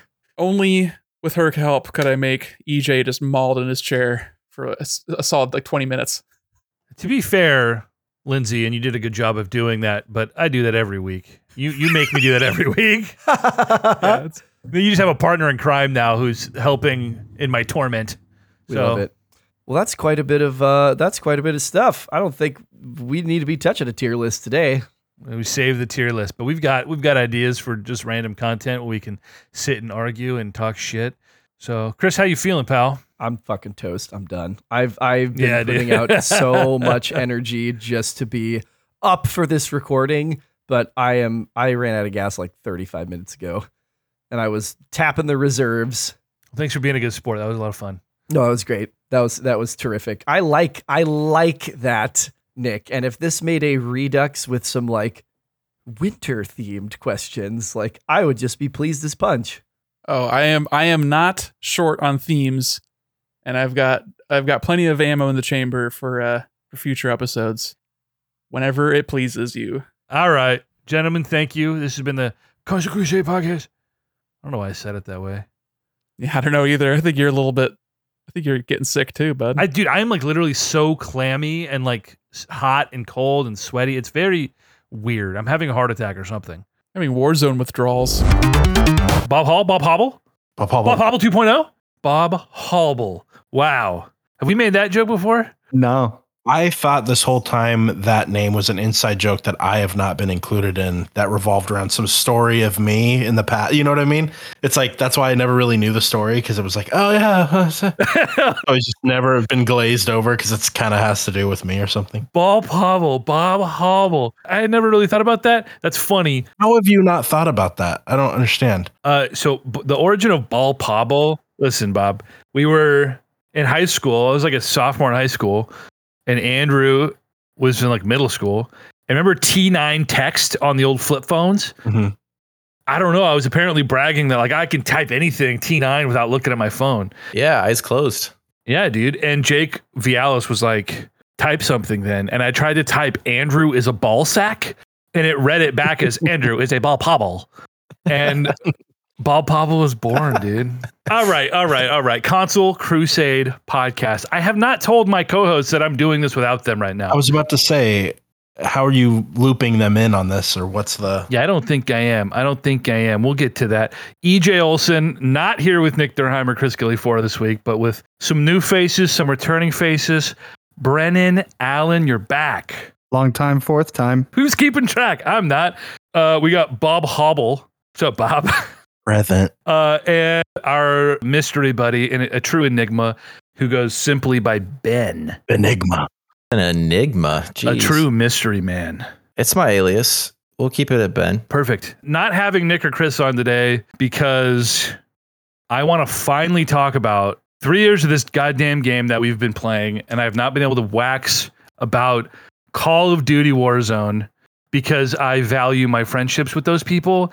And I didn't want to completely bore them with my irrational love for this game. This week, the game is dead. Officially, it kind of died last year when Warzone 2 came out. They shut the servers down briefly. They brought them back. We started playing again this summer. Dead to you. It was dead to me for a while. That's right. But now it's dead. It is gone forever. So I figure we're just gonna talk some shit about this game that we loved to hate. I thought we were going to talk about Nintendo Metroid and how much it did or didn't sell over the lifetime, and kind of get just lost on that for a second. But now we have to go back through Warzone, and that's more pain than pleasure for me. Bob, you really didn't you turned the podcast on for 2.5 minutes and you were like, make it stop. I couldn't do it. It was like, I just wanted to steal their lunch money or give them a swirly. I got bully mode. You got to choose the right episode. There's something out there for you, I'm sure. I think it's impressive that someone knows this much. And then the side quests you guys will go on to be like, I don't think it did well, so let's look at the money. It's like, oh my goodness. Okay. Money. Yeah. Did you like our Pac-12 rant last week and NBA World Cup? We just get so off of anything video game related. Talk about Space Jam last week. Space Jam. Mhm. I actually did enjoy that bit. See, Nick is our numbers guy. He got a database. He's got a spreadsheet in his brain. So, okay. Brennan, I'm going to start with you. I'm going to put you on the spot here. You're the returning guest, so the honors go to you, my friend. When did we start playing this game? When did you start playing this game? I played it like when it came out for a little bit, but kind of like most of the BRs, if you didn't have a friend group to play with, then it just wasn't fun to play. Trying to think, because it was definitely late 2020, mid 2020, probably. When did this game come out? March 2020. I just looked it up. March 2020. Did Okay. it really? Wow. The month the pandemic happened, literally. Yeah. What timing? Great timing for me.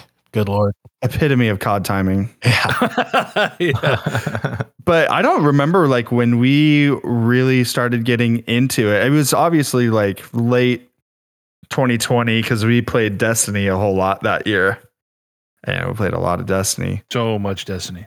And then And then, I mean, did we play like regular BR and then we found out about Rebirth?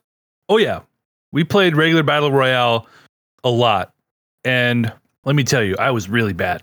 And then old Bobby Boy introduced us to Rebirth. I remember you guys were like, "No, I'm good on that," and I was like, "We should play Rebirth. You're like, trust me, You'll like it." And then I ruined lives. And friendships sometimes. every once in a while, dude. I remember my first Rebirth game was with you, Bob, and we were playing a quads lobby with only 3 people, with some rando, and we ended up winning.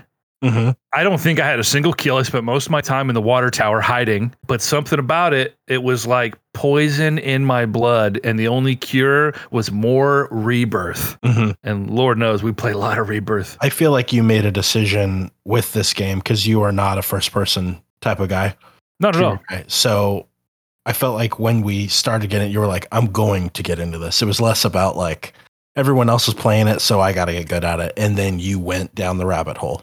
You were all in. We're going to unpack why that was and what made this game such a fun game to grind, and that skill gap and like all the different milestones of like learning a new element. You actually tangibly felt like, oh, I am now better at the game than I was yesterday before I learned this thing. And just like, that's total crack to me in a way that like Rocket League, I played 2,000 hours of Rocket League. I suck at that game still. Like, you learn to fly, and then what's the next gap? The 1% ever get there, you know? I don't know.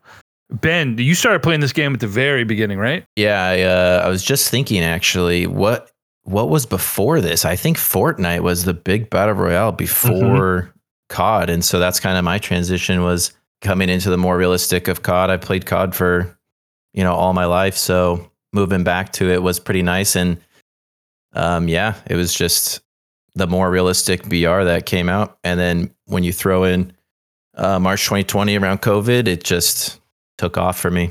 Historically, were you a first person shooter guy, multiplayer, or? Yep, that's pretty much all that I played. Multiplayer with friends, not a lot of single player games.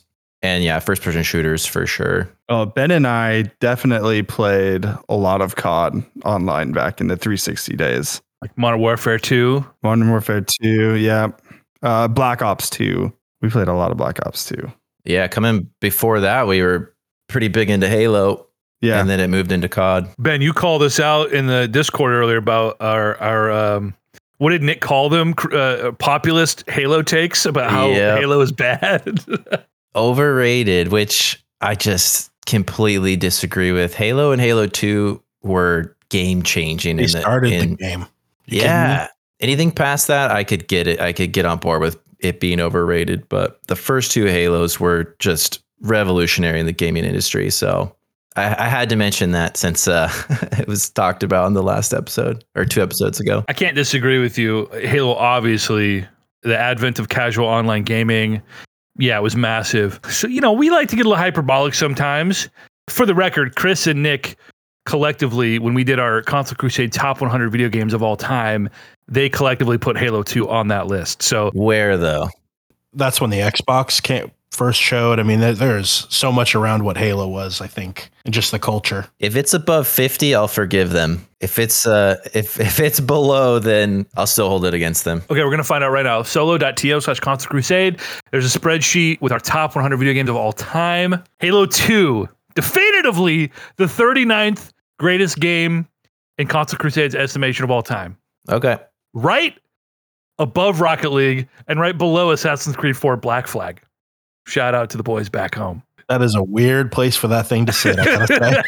That is an unhinged, dude, you weird should see spot. This list. Let me put this list in the Discord for you guys. It is weird. This was a 6-hour, edited down to 6-hour podcast of us mostly arguing about what deserves to be here and in what order, but I'm gonna put this in here so you can appropriately roast us. But anyway, Call of Duty Warzone. Yeah, we started playing it a little bit after it came out. I think, Brennan, we were like maybe the first season of Cold War after Cold War came out. I think that's right. So later in the year, that would have been November-ish. Maybe we started playing it more like towards January. I don't know. But the thing about Warzone in my estimation anyway, that made it so great was the skill gap and the ability to just do things you couldn't even imagine doing with the movement and whatnot. But also, like, it rewards players for playing really aggressively, and it rewards players who play more slowly and more tactically. Like, you can play either style if that's what your group is committed to and have just as much success as the other one. So in that way, it appeals to guys like Joe, who are just insane sweat lords, or casual people like us who just want to sit and camp with our rocket launchers in the corner. And as long as you're moving intentionally and thinking critically about what's happening in the game, you can have just as much success. And so to strike that balance between casuals and like grinders, I feel like a lot of games have not been able to do.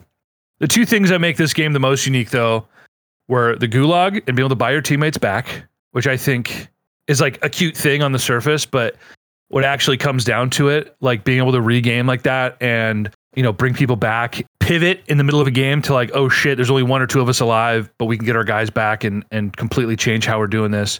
And then gulag, like, that's the most gamer thing. You die, now you drop into 1v1 someone, and if you nut up, dude, you're back in it. That is just like gamer juice, dude, right? I think for EJ too, there's two things with this. Is for me, as a very casual or try to be casual gamer, it gives you everything you want, plus a strategy with your friends all the time. Every game's new. You can just go and it's nice, and you can hang too. You can learn, you want to get better. It's a whole thing. You can suck and still be okay. Totally. It's funny talking to EJ about this because it's like talking to someone who just found out Nirvana was cool, because you came into Warzone. Whereas like I played Call of Duty, you know, since I was in middle school, probably. It's crazy. Or like, you know, high school. I played, like I was all Modern Warfare 2 and Black Ops and Modern Warfare 3, like at its heyday. I played that, but I hated it. Like I wasn't good at shooters. I've never been good at shooters. I'm still not good at shooters. Like, we tried to play Halo. I sucked at that. We tried to play like Call of Duty multiplayer just to like grind guns for Warzone. And it's just, I hate the spawn die. I hate it. And I suck at them. The BR formula, not even specific to Warzone, but just the BR formula, like you said, of dropping in, every game is fresh. Like, you have to work together with your team, like tactically, you got to think strategically, and react quick. And that's what I get off on, is like thinking quick, making decisions, trying to work together, mostly failing and screaming at each other, which is also a lot of fun. But then Warzone took it to another level with loadouts, was the other thing that they did uniquely. Having a drop where you can get your customized guns and perks, like that had not been done in a BR before.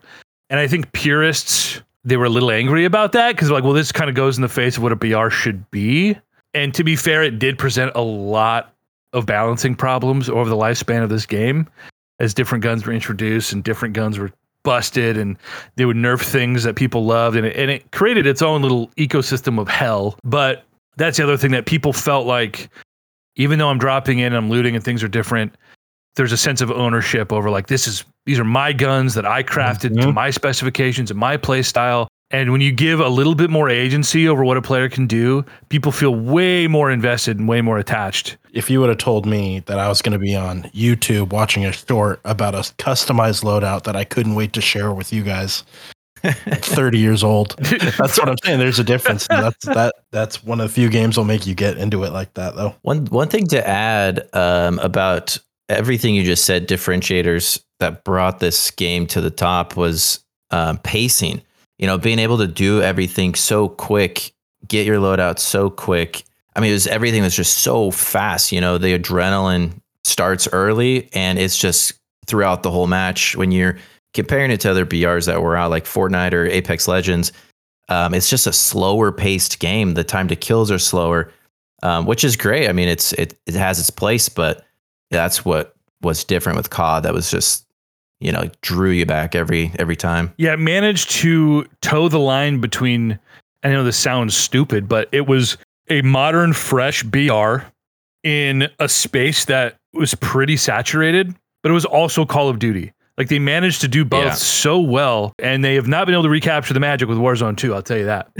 But that fast-paced nature, I think that's what led us to Resurgence game modes, which I know I've talked about on the podcast before. Resurgence is essentially just the end game of a BR. Smaller circle, smaller player base. If you die, you come back after a countdown that gets longer each time you die. If everyone dies on your team, game over, back to the beginning. Resurgence closes at like 4th circle or whatever, and then it's just a regular BR endgame. Brennan, do you remember your first introduction to Rebirth and when that sort of became our like default way to play this game? I don't remember the exact moment, like when we first started playing it, but I do remember going back to BR and just having that feeling of this is so slow and obnoxious. And I'm sitting watching somebody loot up, trying to get enough money to buy one person back. And then we have to do that again. And so like when we started getting into Rebirth, it was just nice because it was way more fast paced. We got to come back if we made a mistake. And it was chaos. And that's what I loved about it. It felt like I was playing more of the multiplayer mode from Call of Duty, which I loved playing back in the day, but then adding a whole new layer onto it. It's not a game unless you literally are like elite 1%, 0.1%. Like you can't jump in like multiplayer and just mute your comms and spawn die. Even though it was chaotic and you came back when you died, you still have to play with your team. And that is what appealed to me. I love, even as much as I hate it as well, I love being in with a group of 4 dudes and we're talking and we're moving, and it's always like the intensity is always right here at the top.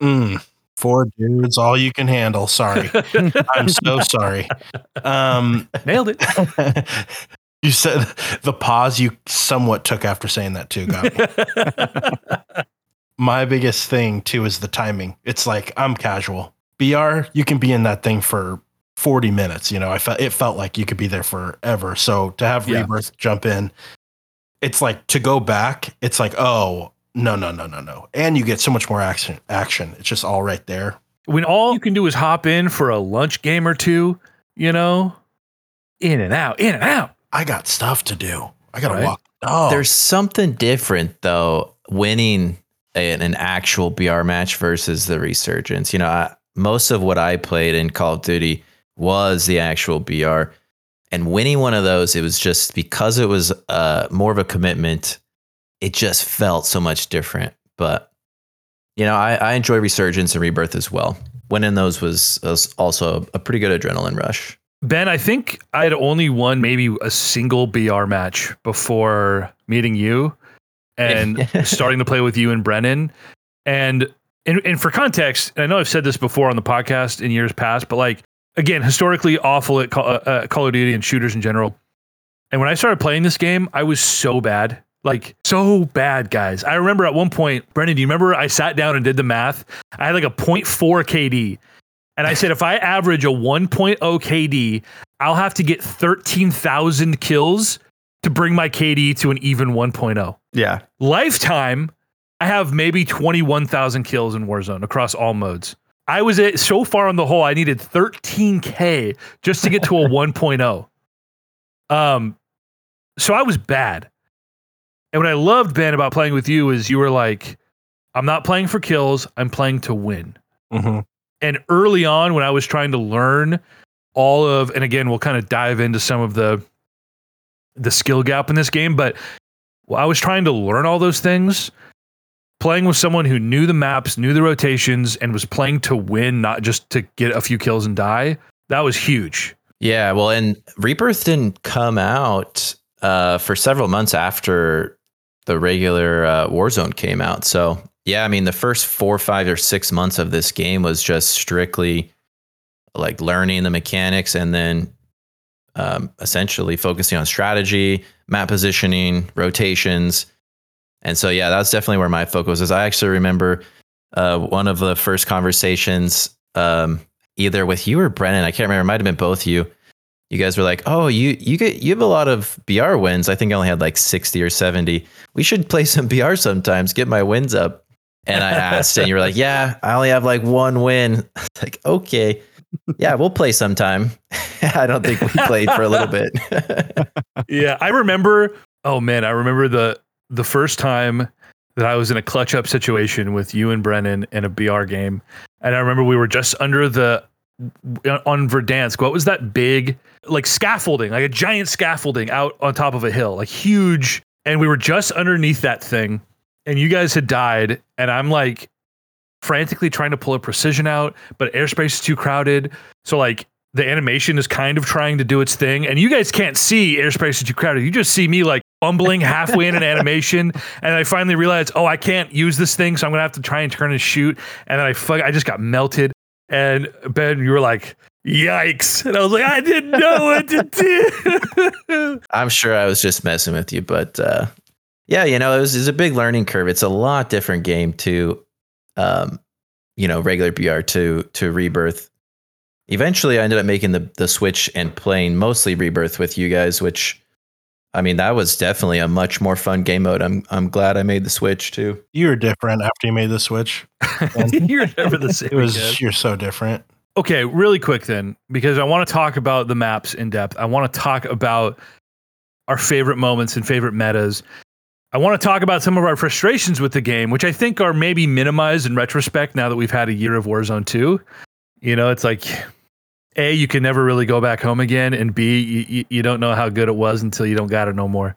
I have this list here. Just when I was thinking about the skill gap and these different things that you start to pick up by watching other players, pro players, streamers, deciding to be aggressive, right? Dropping in and saying, all right, we're not going to go slow. We're not going to get our loadout and like sit in a building. Like we're going to get a UAV. We're going to push people. We're going to be aggressive. We're going to die a shit ton. And there are a lot of things you start to pick up that kind of become second nature, right? And it all sounds so complicated, but it was stuff that I didn't read this stuff. I didn't watch a video of somebody telling me this is what you do. It just happened by A, playing the game, and B, watching people who are a lot better. And you just start to do those things. And then when you start to think about it, and suddenly you just have this laundry list of things. I keep talking about the skill gap and ways you can outplay your opponents. And that's something that Warzone 2 is sorely missing. The biggest thing being the movement, right? In the first game, we can talk about slide canceling and, you know, how you go into an animation with your slide and you jump to cancel it, and then you reset your tac sprint and you can chain it. It's about the way you can slide around a corner to break somebody's aim assist and break their camera before their game can catch up. It's the way you can slide and cancel that directly into shooting somebody without an ADS penalty. The way you could B-hop without, again, no ADS penalties, like, and just put your opponent on skates. They don't know what's happening. And once you start to learn those things while also keeping your gun centered, it gives you a massive advantage. I know a lot of players hated all that. I was going to say, I think it's very divisive what you're saying right now for some players. For us, obviously, it was good. But at the same time, I think that's why the second one people may like more. But that's also why you hate it. So it's both. You know what I mean? It's like, yeah, they tried to balance and make the skill gap smaller for new players and seasoned players. And it's definitely one way to do it. And I actually think they were successful. The skill gap is smaller. Much.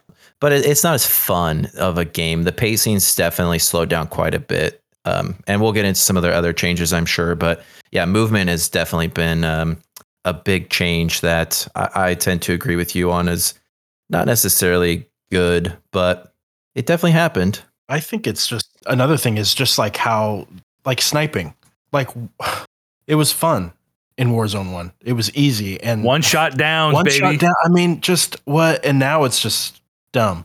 It's like not fun. I feel like they took some early complaints about Verdansk and started building Warzone 2 and didn't look at a single piece of the meta, of the community thoughts, the professional thoughts about the game. They didn't look at the ecosystem and how things evolved over the course of 2.5 years. They saw what worked and didn't work in the first 3 months of the game, started building the second game, and went off into their own world while Warzone evolved organically. And then when it did come out, obviously they were catering to more casual players. They nailed, I think, the balance, and they tweaked it as things went along, but they nailed that balance of my dad could drop into a game, my little brother could drop into a game. Shout out Sam Palmquist, who tried to play with us for a few games. Like dudes who could just drop in with no knowledge, no skill, no ability, and like hang. You know, people say, well, I'm sick of getting into sweaty lobbies and getting melted by bee hopping, like stimmy sweat lord assholes. And it's like, I understand that. You know what would have solved that problem? Ranked mode. Yeah. 3 years ago. Would have solved all the problems of people complaining about getting put into demon lobbies. And even that being said, the skill-based matchmaking worked pretty well. Mm-hmm. Like, how often were we actually in lobbies where it was like, this is unfair? Sometimes. And it never lasted more than a few rounds, or like maybe, it was that evening, it was a Saturday night, everybody's out, and we look at our COD tracker and it's like, oh man, these lobbies we're getting put through the ringer tonight. But then have days where we're like, what day is it? It's Friday. It's Friday. Oh my God. We're gonna struggle. Yeah. Right. But then we hop on Monday morning and we're back to getting wins, and feels a little bit, take a breather. Nothing's better than a 3 in a row. How many did we win? You lose track of how many wins. Ooh. It's a Monday at like 3 a.m. Man. Favorite map. I already know everyone's answer, I feel like. But Ben, what was your favorite map? What was your favorite period for that map? Because a lot of them went through some pretty serious changes over the years. And what'd you love most about that map? Favorite POI, maybe? Yeah, so because I mostly played when it first came out, I took a big break when Caldera was released. So I definitely have to say Verdansk is my favorite map. I think generally the overall consensus is that Caldera is a better map, but just because I didn't play it very often, I definitely have to go with Verdansk. What was my favorite time period? That's hard because almost every meta I thought was pretty well balanced. I was able to level up guns and play inside of whatever the meta was, and I had a good time. So I don't really have a favorite meta on Verdansk. My favorite POI, though, I don't even want to say it out loud because it's just kind of embarrassing, but it's the prison on Verdansk. You land there, you load up, and you just camp with a sniper, and you play for the win. And that's what got me wins. I know. It's what got me wins. The HDR with, I can't remember the scope. You just sit on top prison, get downs all 4 of you with snipers, wait till the zone. I mean, I don't know. That was peak Warzone for me. I was the guy that was holding on to the HDR way too long. Yeah. Never forget. Verdansk to me, I mean, I played a lot of Verdansk early on, but this is before I knew what the hell was going on. Like, I spent the whole game watching Andrew and Mitchell trying to find cash for me, knowing that they're like, please God, buy anything but EJ. Castle was a dope drop. The heli right in the middle and the labyrinth underneath the castle, and all those entrances outside. Like, dude, castle end games were crazy. How many times did we die to gas trying to get out of castle? Yeah. When the circle is pushing you, and it's like, I can't remember which floor is the exit on. In the end games, it would end out on the hills, and you have just like sparse tree cover. Oh God, what a blender that would be. Yeah, there were a lot of other good POIs on Verdansk, but prison definitely was one of my tops. Because I played for the win, I did mostly land outskirts, but I mean, you have Superstore. That was always a crazy hot job. Sweat City, dude. Yeah, I mean, all the streamers landed Superstore. Oh yeah, Storage Town. That was a good Storage job. was the one. That was the scary one. I mean, it's just, I'm looking at a map right now. You have dam and military base. Just like almost every POI was feasible. Early on, it was Boneyard or bust, dude. Drop Boneyard with the sweats. Yeah. Oh, Boneyard, man. yeah. Tell them about the honey hole, Bobby, for the boys back home. The honey hole. Jared and Dustin talk about the honey hole. Was that at Dam? Oh, it wasn't Dam, but it was on top of Dam. So it was kind of over.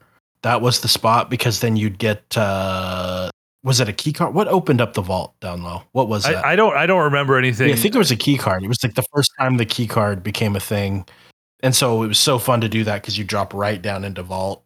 And then there'd always be another team right there because people would be falling into Dam. But then it was a great place to snipe because you could see like 3 or 4 different areas too. It was great. And there was always money there. Now you're tapping into it because I think there was a chopper up there too. There was a chopper. Yeah. Brennan, where did we always land when we played Verdansk together? It was right by the airport, like in the top right corner. It was There was Like, a on school. the hills. There was a school. There was like the little houses. You guys are sick. Yeah. Is that even a named POI or is that no name? No Oh name. my.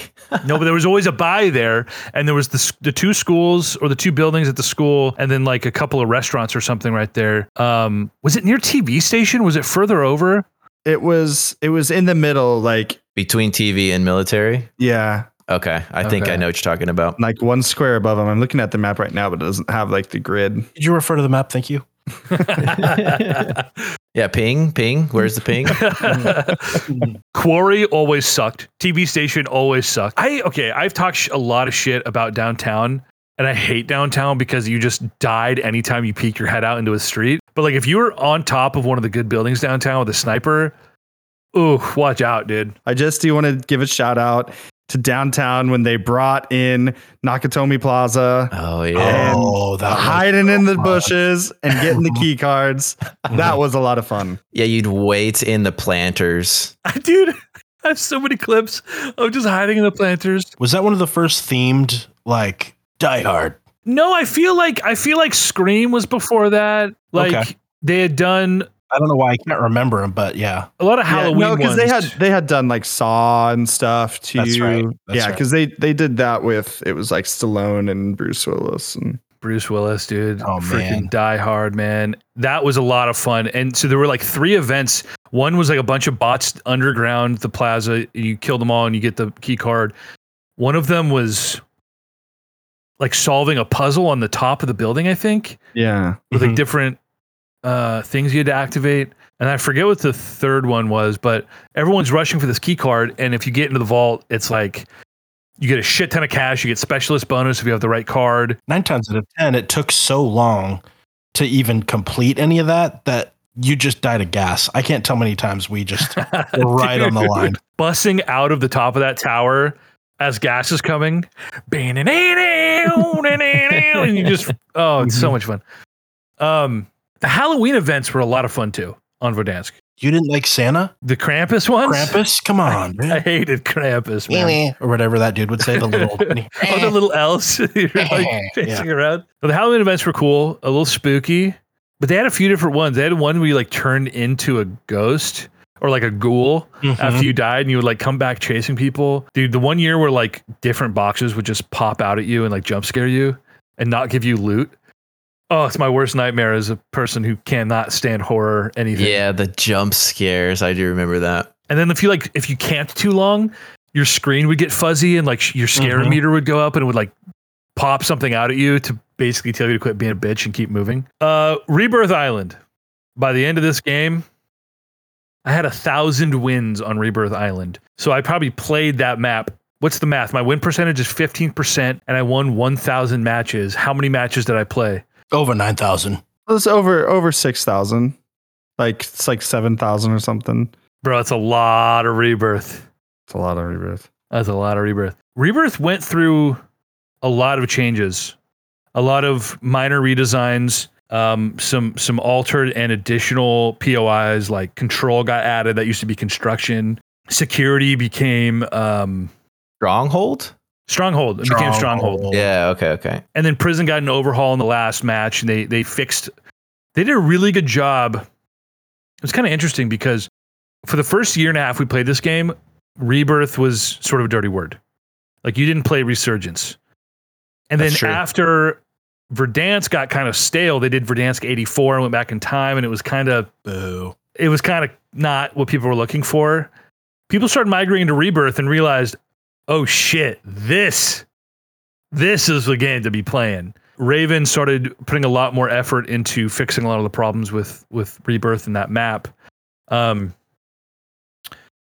Fixing a lot of the POIs where people could camp out, just adding different ladders and stairways and just making it flow a little bit better, prevent people from camping and whatever. Bob, what's your favorite POI on Rebirth? Like what was your spot? Where did you want to be? Lab. What do we always call it? Bio, but you have to sing it. That was the EJ drop of all drops. Well, later on, they did the key cards over there. What was the laboratory? Is it called laboratory? What was it called? There's Chem on. Chem. So I loved it over there. I mean, that's where we went. That was my first win. Was at Chem with you, bro. Right there. My Chemical Romance, some would say. And I'm done. That's all for me. I gotta go. I also really liked when they did the mini resurgences that they do on. I think they did it only on Caldera, but those were fun too because they were super fast. You fell in right when gas was coming in, and still got to rebirth. But anyway, with either that or it was I loved a good prisoner drop though. We died so right quick in. I know, but it was fun. But when you didn't, it was nice because you could kind of move from the map from there because it was centrally located. That's why. Right. Bren, what's your spot, dude? I'm gonna give an honorable mention to grandma's. I love dropping grandma's house. Yeah. Right outside of prison. Yeah. Yes. Yeah. Yes. And then Control. Absolutely. When they redid that and they put Control in there, those were the hot drops. Yeah. That's when we knew we were in for a good time, when we were feeling some Control drops. Control, man. It's frisky. Control was awesome. And it was such a better POI than Construction. Yeah. Like, oh yeah. Construction is where you went to die. If you had to rotate to Construction to hit a buy station, dude, it's like good luck. The OG move was drop living, go over to Control. Yep. Living, dude. That was the move. We did a lot of living drops, and living is I would say the more casual drop if you're like, let's get our loadout and like kit up before we push. But I love living. Ben, when we started playing with you, we went chem every game, chem roof. Yep. We never even talked. It was just every time that was it. In zone, out of zone, didn't matter. It's just like we knew that was the spot. Yeah. And I mean, I don't know. That's another thing that this whole game is. Once you get a rotation down and you have a group down, and it just adds a whole nother layer of like, you just got each other's backs. You know where people are. You know where your friends are. You land there, you get wins, and you just do it over and over again. Quick and dirty. And we have to give a shout out to Fortune's Keep, the map they introduced at the very end of this game's life. Fortune's Keep had some cool places. It was a much more vertical map. You had to be much more careful with how you played. It was very cramped. So it was different, but it had its moments. But Rebirth Island, it was just the pacing from POI to POI was perfect. So if you were rotating, there was a small chance you would get caught in no man's land without, anything to do. Each section of the map was distinctly different. Every building, like Chem, was so different from Nova, so different from Bio. You weren't running into buildings like you are on Vondel in Warzone 2, for example, where every building is the same building and you don't know how to get. It's just like, you don't know if the door is on the north side or the west side or the east side, but otherwise it's the same building, and it's just so frustrating and creatively bankrupt. To be fair, Resurgence Rebirth Island, again, was Alcatraz, literally, but from Blackout. So they had some time to really fine tune the parts about that map that worked and didn't work. Yeah. I think Rebirth 2, the size of it's so much easier to learn that map right off the bat. Like if you're new to the game, or whether you love it or not, you can get to know that thing so fast so you can actually be competitive, I think is why it was so fun. Absolutely. I know, Ben, you've got to get going pretty quick here. Yeah, I got about 10, 15 left. Let's jump into favorite metas, and then we'll do best moments before you get out of here. Okay. What's your all-time favorite meta? If you two guns you could choose every game, what would they be? I know it's a hard question, isn't it? That is hard. Should have told me that before we came into this thing. We saw a lot of metas. Every week or 2 weeks, there would be like drastic changes to what was viable. And their goal was to always bring parity, a certain level of parity to the guns so that you could feel good about using your favorite without being completely outgunned. It didn't always work that way. There was always a clear winner. So we used a lot of guns over the years. I think I was mostly an AR SMG person. The Grau meta, and even even when it wasn't quite meta, still slightly viable. Something about that gun, recoil control, rate of fire. I don't really know what it was, but that's Bob's favorite all time, dude. Definitely one of the top picks. SMGs are a little harder. There were a lot of good SMGs in my opinion. Near the end, I think it was the Aughts 9 was one of the good ones. Yeah. The Bullfrog somewhere in there. Both of those I really enjoyed for the movement builds. But yeah, I'd probably go with those. What are your thoughts on both the upgrade system, but the attachment system? You have like 10 slots, but you can only fill 5. Did you find that was more obnoxious to unlock everything, but then still be sort of locked into the quote unquote meta? Or did you actually play around with the attachments and find what worked best for you and your play style? For me, I was just grinding for the meta. I did not mess around with any of the attachments. Yep. Yeah.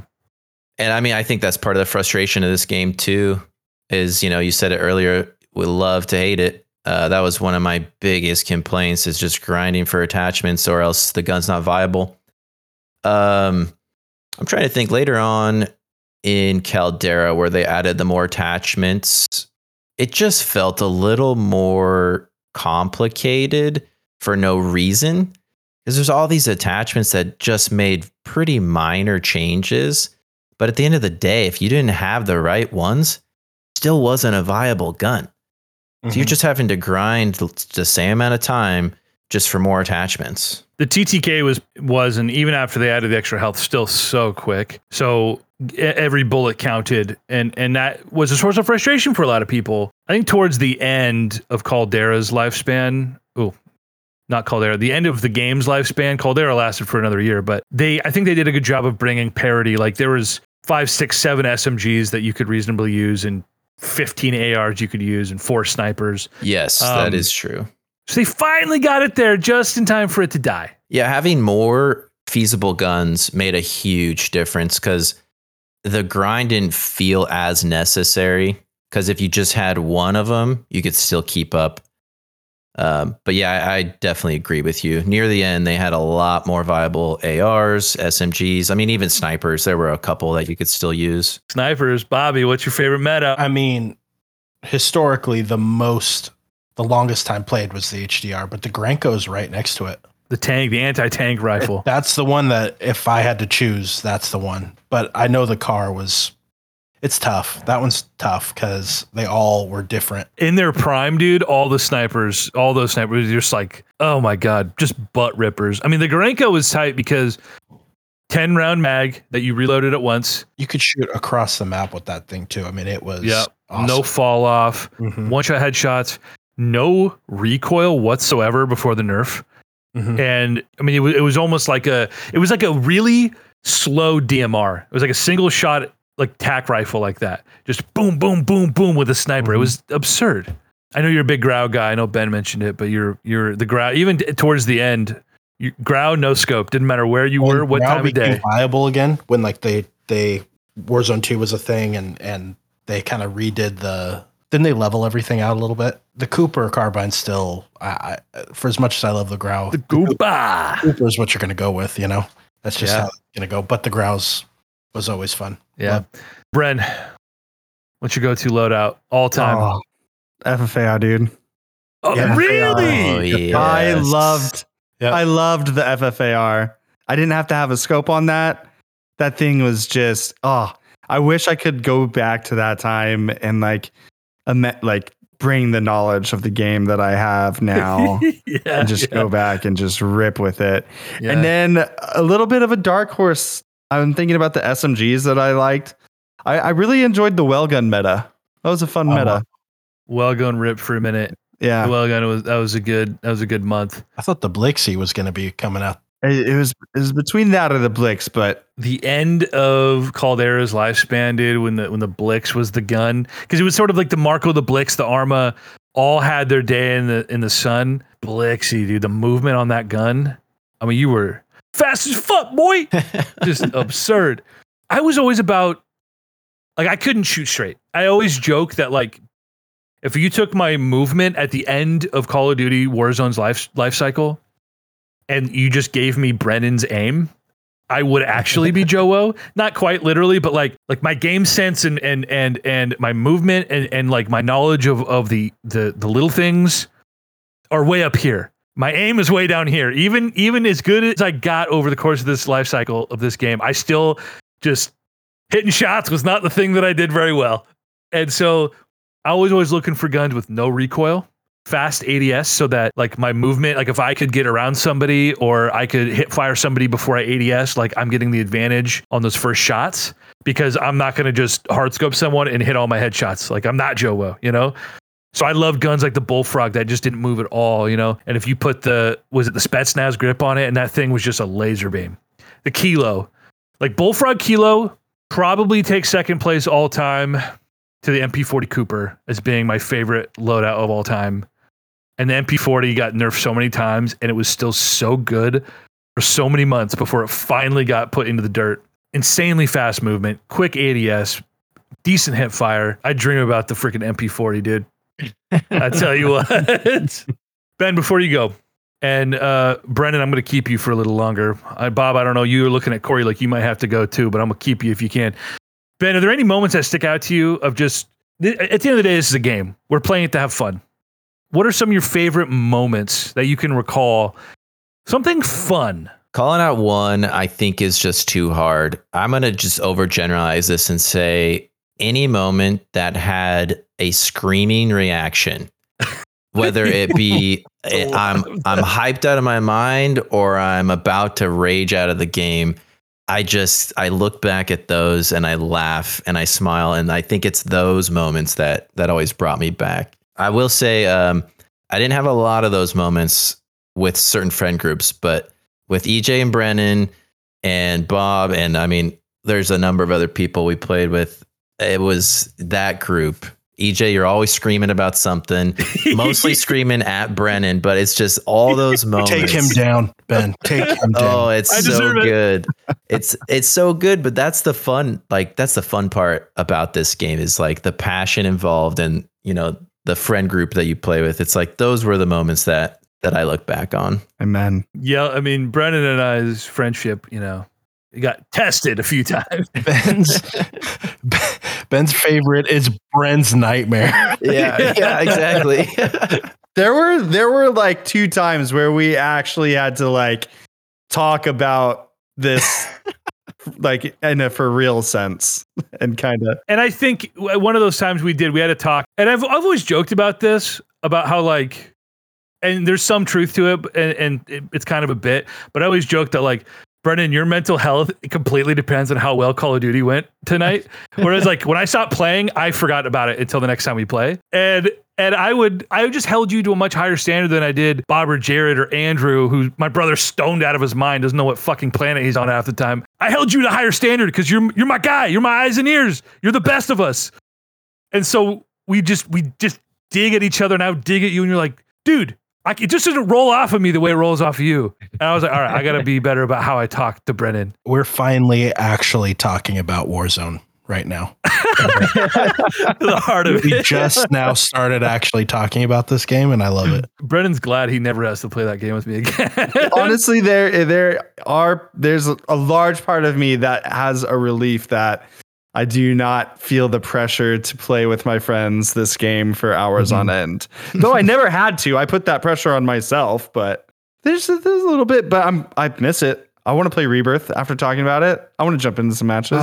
Absolutely. Let's go right now, boys. I wish. I don't talk about it because I know it's going to make someone feel bad. Oh, man. Oh. Ben, do you have any parting thoughts before you have to leave us? It's sad to see it go. I'm hoping one day they'll bring it back. Knowing COD, they're going to bring it back as a remaster. That's another $70 title, and you have to repurchase all your skins and all of that. But as long as they don't bring it back in that way, I think I'll be happy. But right on the flip side, maybe it's good that it's gone, and maybe we just remember. I don't know. Thanks for hopping in and chatting for an hour, dude. We had a lot of fun times playing this, and it was good to meet you through this game. For better or worse, you know, and I'm sure we'll get you wrapped into Warzone 2, much to everyone's chagrin. No one wants to actually play that game, but we're going to get you one of these days. Yeah, I said it earlier. I'm thinking about it, but I'm definitely not committing at this point. No, I get it. But yeah, You know? Thanks for having me on. Thanks for inviting me on, and yeah, I appreciate it. Cool, brother. We will hopefully chat with you soon. Cool. We'll see you guys. All right. First of all, you got Tony Hawk at 69. That's just nice. Well, we couldn't put it at 420, so 69 was the next best thing. Where's Guitar Hero 2? Okay. 35 though? That's Bob, a top 20er. There are a lot of good games, buddy. There are a lot of good games. Like everything at the top is Nintendo. There's like I don't know. To each their own, obviously. And I am not one to comment on the quality of a game. Trust me.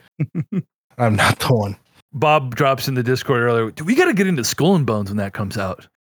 I watch one video and I think of my friends. Okay, that's what I think of. I don't think of quality. We just have to play the other pirate game that came out that its name is escaping me.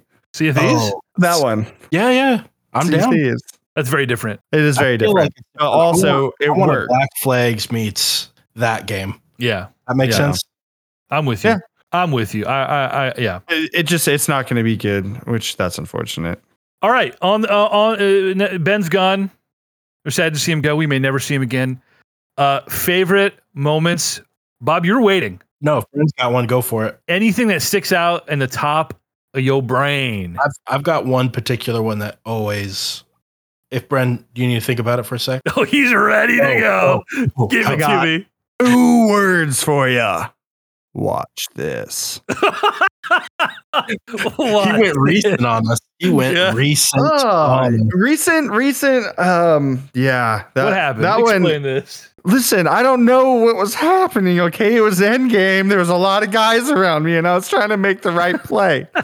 And I didn't do any of this. We're in Capital. Circle is closing in, and it's gonna move to the next spot. I'm sitting. I have a balloon in my pocket. There's all these guys. I don't know, probably like 3 teams inside the building next to me shooting. I'm the last one alive, and so I have to make a play. And thankfully, in Capital, there's a ton of roofs, places you can hide, and they're like, EJ's yelling at me to do something, and I can't make heads or tails of it because I'm scared. And so I'm like, it's okay, guys. I got it. Watch this. And I throw my balloon on the ground and I take it up into the air and I'm going to go land on this building and I'm hitting B to pull my chute. And that doesn't pull your chute there, fellas. I just splat right into the fucking ground. No selfie. And then Andrew's just like, It's the cough, dude. The cough. Quiet, the silence. The cough. Before yeah. So, from my perspective, Brennan, one last ribbing that I was going to give you this week. I've been going through all my clips, and I have a timeline, supercuts of all the times that you and I were in a gunfight together, and you straight up just ran away. And I have all these clips zooming in on you running out of the fight after we were in the fight together. Because I've had this theory of, why does Bran get all these kills? It's because he's waiting for everyone else to die doing damage, and he comes in and cleans it up for us. And I have all these amazing clips of you just like guns blazing, and then you're out of there as soon as things get hairy. I'm trying to talk you through this endgame. Like, hey, stay low on the roof. They can't get up to you. Gas is pulling. You're going to be right in their backs. It's the last team. Boom. You're just hitting 3 guys in the back. Just wait. And you pop the balloon too early. And I'm like, no, pop, save it to get out of the gas. And then you take it up and then you die. Brennan! Just the iconic. That might be the cold open this week in on the drop of the fucking intro. Brennan! But I know you get a little panicky when things get intense. I mean, the blood's pumping, the heart's racing. Things get a little wacky. I thought he was the most confident player I have ever seen in my life when he did that, because he did what everyone wasn't thinking. And then the calm watch this. And that was a magical moment. But I will say, for that one thing, and for what EJ is going to super clip for you, Bren's made some of the most insane things I've ever seen in this game out at the same time. The end game stuff Bren's done is magical to me. Thanks, Bob. I have like an hour and a half of end game clips of just clutches. Oh man. And there's a lot of really crazy stuff. There's also a lot of really funny stuff. We weren't always making good decisions. Oh, I'd have to go. I want to go back and watch all this, man. I stayed up till like 3 a.m. watching clips with Spenny the other night, just laughing at just some of the funny stuff, some of the dumb stuff, some of the insane outplays. I've got a couple memories, but Bob, what's something that sticks out to you that you'll always remember? Big shout out to the stem play. Oh, baby. That's my go-to. If we want to talk about things that especially EJ discovered and manipulated and the strategy of this game, it's in using a stem. In a first-person shooter, to think that there's like a thing you could equip that's going to keep you alive in the gas while everyone else is dying that's trying to win. Like, you could win against a full team if you know how to play the gas. So any end game, that was just the funnest thing to watch. Dude. More so than just getting the last kill to me sometimes, depending on the situation. It's just so fun. Totally. 1,000 wins. Literally, I have hundreds of clips of clutches where it is me versus a team, me and Brennan versus a team.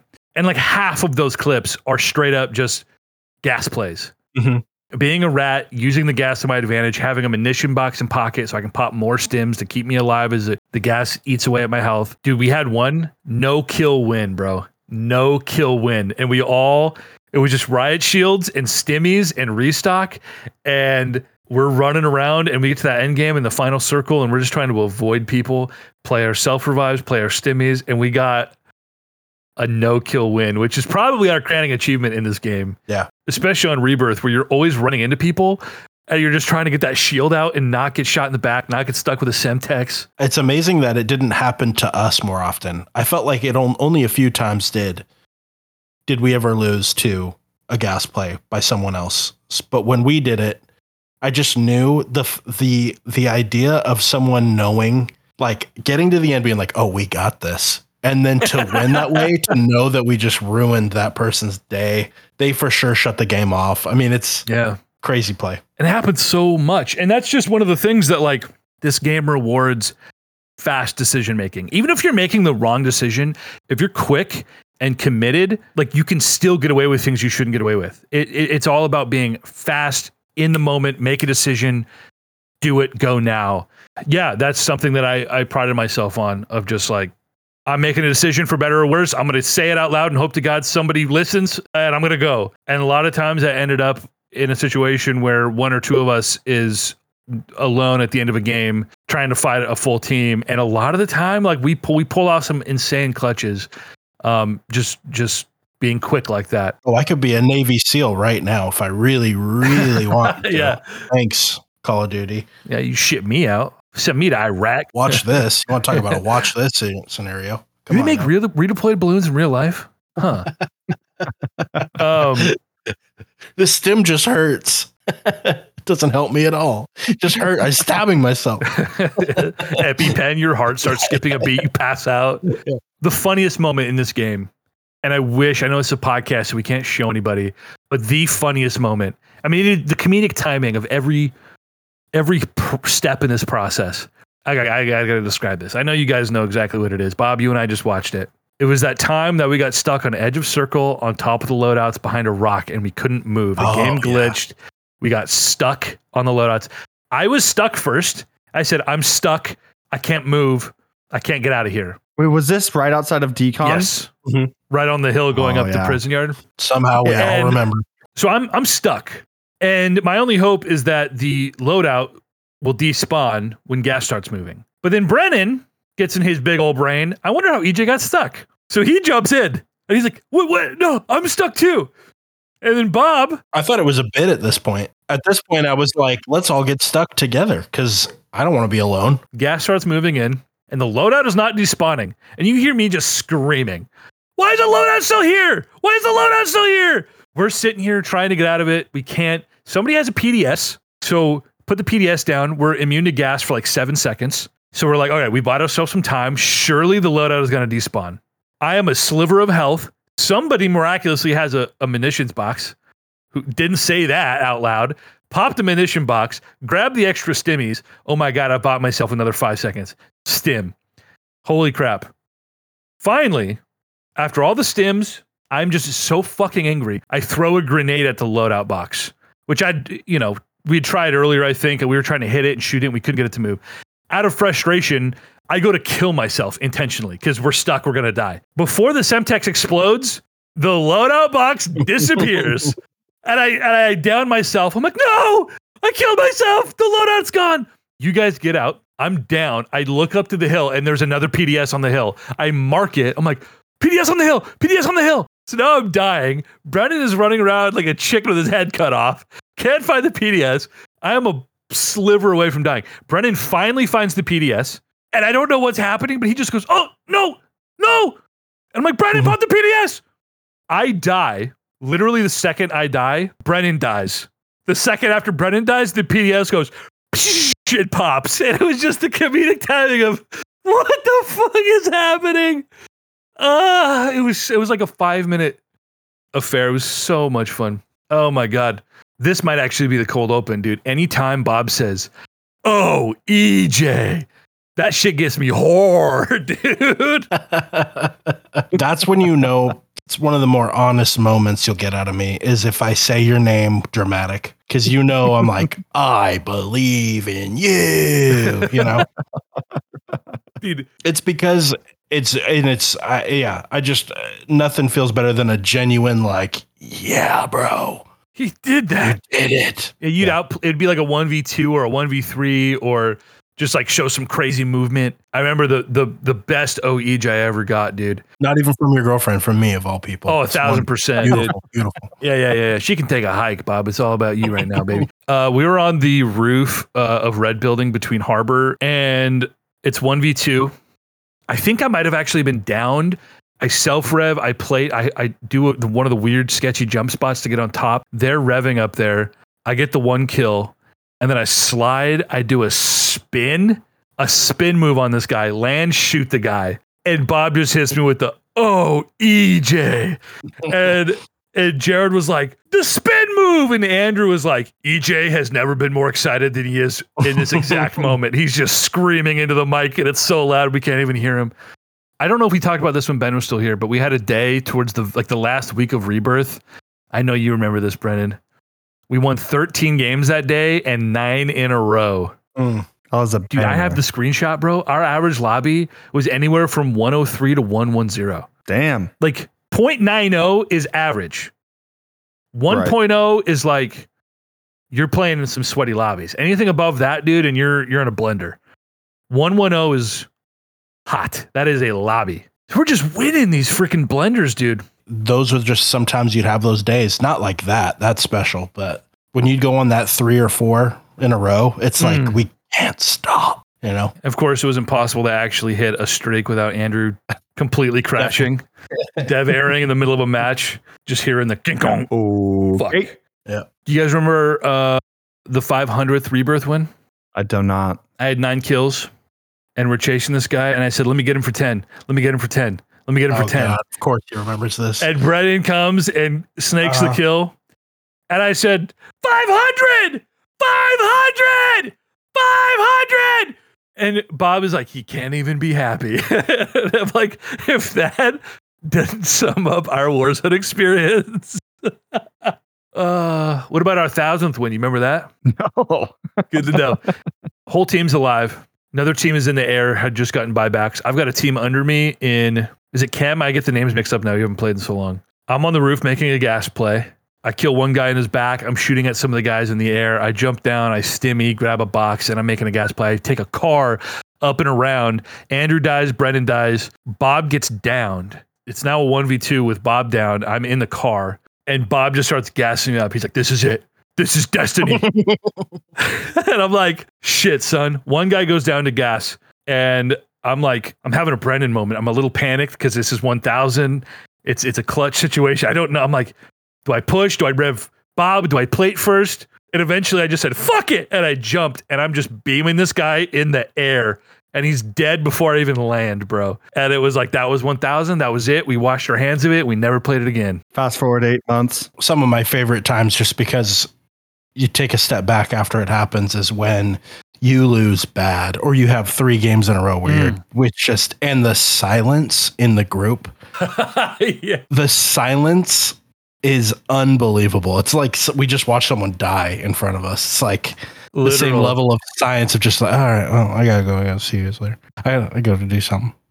No one has to do anything, but we're gonna leave. We need a break. No matter how much I played that game, it was very rare that I was like, I don't want to play this anymore. I could have always kept playing, which is crazy. I could have always played one more. And I wanted to run the tape back. After every match, I want to talk about like what we should have done collectively as a unit there. Like, and people don't want to hear that. Oh no, EJ, most of the time you would tell us for sure. A lot of times I got a lot better about it, but sometimes it's just like, come on, let's use our fucking brains here.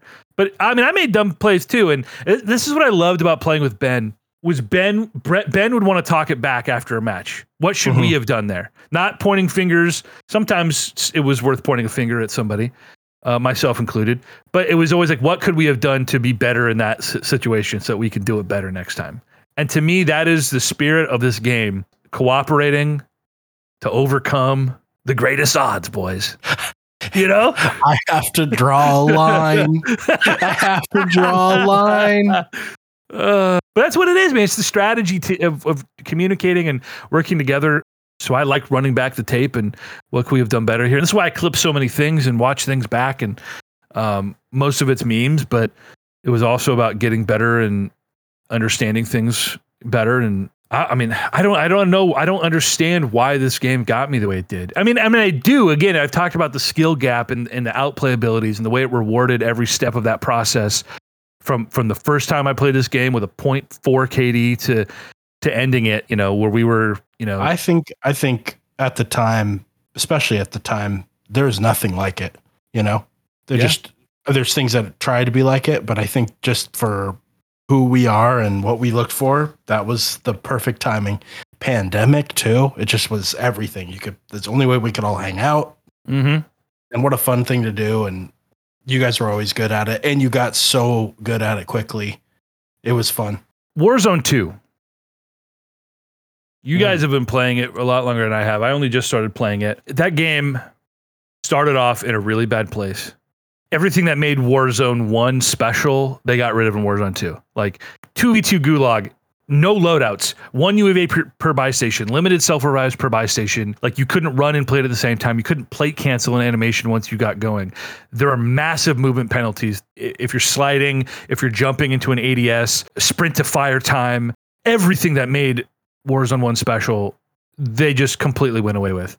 And have slowly been piecing things back together over the last year to a point where it's at least for me, being a Warzone 1 sweat, I would consider myself being a sicko with that game.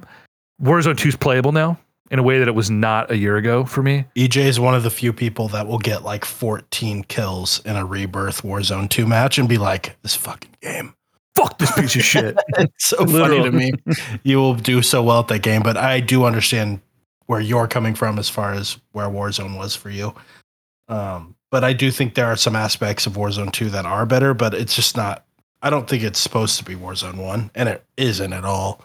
But, you know, it's nice to like, I view it like, I'm glad we had Warzone 1. Warzone 2 can be whatever. I don't care. It's not that fun. We had the fun.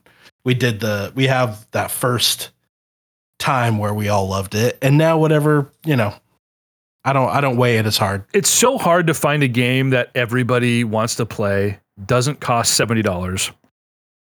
Everybody is engaged with, and Warzone hit at the perfect time, like you said, and everybody got into it to some degree. And Brennan and I, like, we've been looking for that.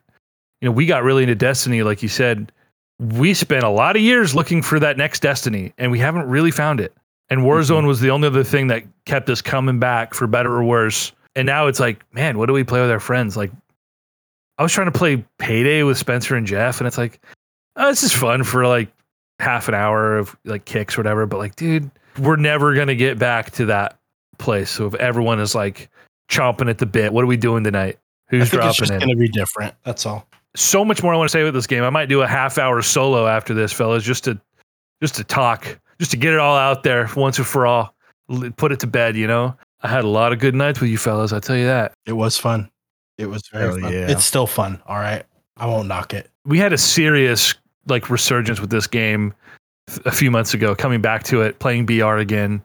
Okay, Brennan, my PR came in the last 2 months playing Caldera. Really? Yeah. And I just thought, if I could, and I've said it, but if I could take myself right now and go back to Resurgence, bro, like we'd be dropping 20 pieces all day. For sure. Yeah. I mean, for sure. I just saw a clip that like, I think I accidentally deleted the rest of my clips, but just from early Rebirth days that like, I thought this was a cool good movement, and I'm Right. just like running around, like Yeah. just not ducking, not dodging, not sprinting, just like walking around, and I kill this guy, and I'm like, ugh. Why did I clip that? Yeah. Yeah, I'm having those same moments right now, going back and rewatching things. Like some clips, I'm like, how did I learn how to do that? And some clips, I'm like, well, I'm not going to show anybody. This is not impressive. Why is this here?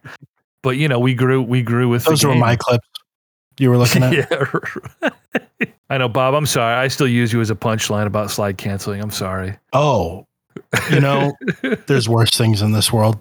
Go for it. Hold me down. Hold me down. I love your attitude. I got to give a shout out before we go to Jared Willard. Oh, Bro, man. Playing with Jared, especially the last few months coming back to this game. Like, listen, we all have our, how do you say, kinks to work out in our game. Some of us, like me, can work on our attitude a little bit. Me and Brennan weren't always the best at keeping our feelings to ourselves. Jared goddamn Willard, for better or worse, is always just the fucking nicest dude. He's always making jokes, funny as fuck. I just love playing with Jared. The last few months have been a goddamn treat. And you get you two fuckers going back and forth, and everyone's hooting and hollering, and most of the time it can be like a bad loss and people are mad, and then Jared's just like hitting his bong and cracking a joke, and we're all back to like we're all good, It's been a lot of fun. He's a good boy. I'm definitely gonna jump back in, talk about the skill gap. This is it. This is truly the end of an era right here. Yep. I guess I have to go back to work. Dang it. It's been a good 3 years, I'll tell you what. Oh, man. I'm gonna go find a job now. Yeah, I guess I should probably work. It's been good playing with you fellas.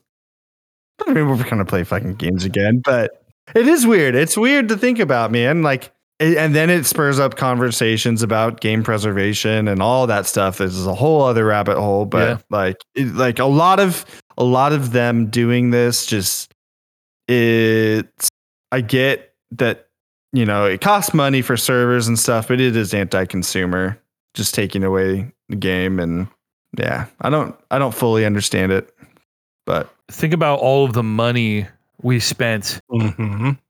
Yeah. Skins and blueprints for guns, and none of that carried over to Warzone 2. None of it's going to carry to Warzone 3, presumably. Those servers are dead. You can't even access your stats now, man, that really grinds my fucking ass. That I was Nicki Minaj then, and I'm Nicki Minaj now, baby. I tell you. All right, boys, it's been good. Thanks for indulging me, reminiscing a little bit. Of course. Pleasure. Brennan, you're going to listen to this podcast back on your next drive to work, and you'll be like, he talked for another 90 minutes without us? What the fuck? Well, now I have something to look forward to. Yeah, there you go. I wish we could have got Spenny in here. I wish we could have got my brother in here. I wish we could have talked to Jared.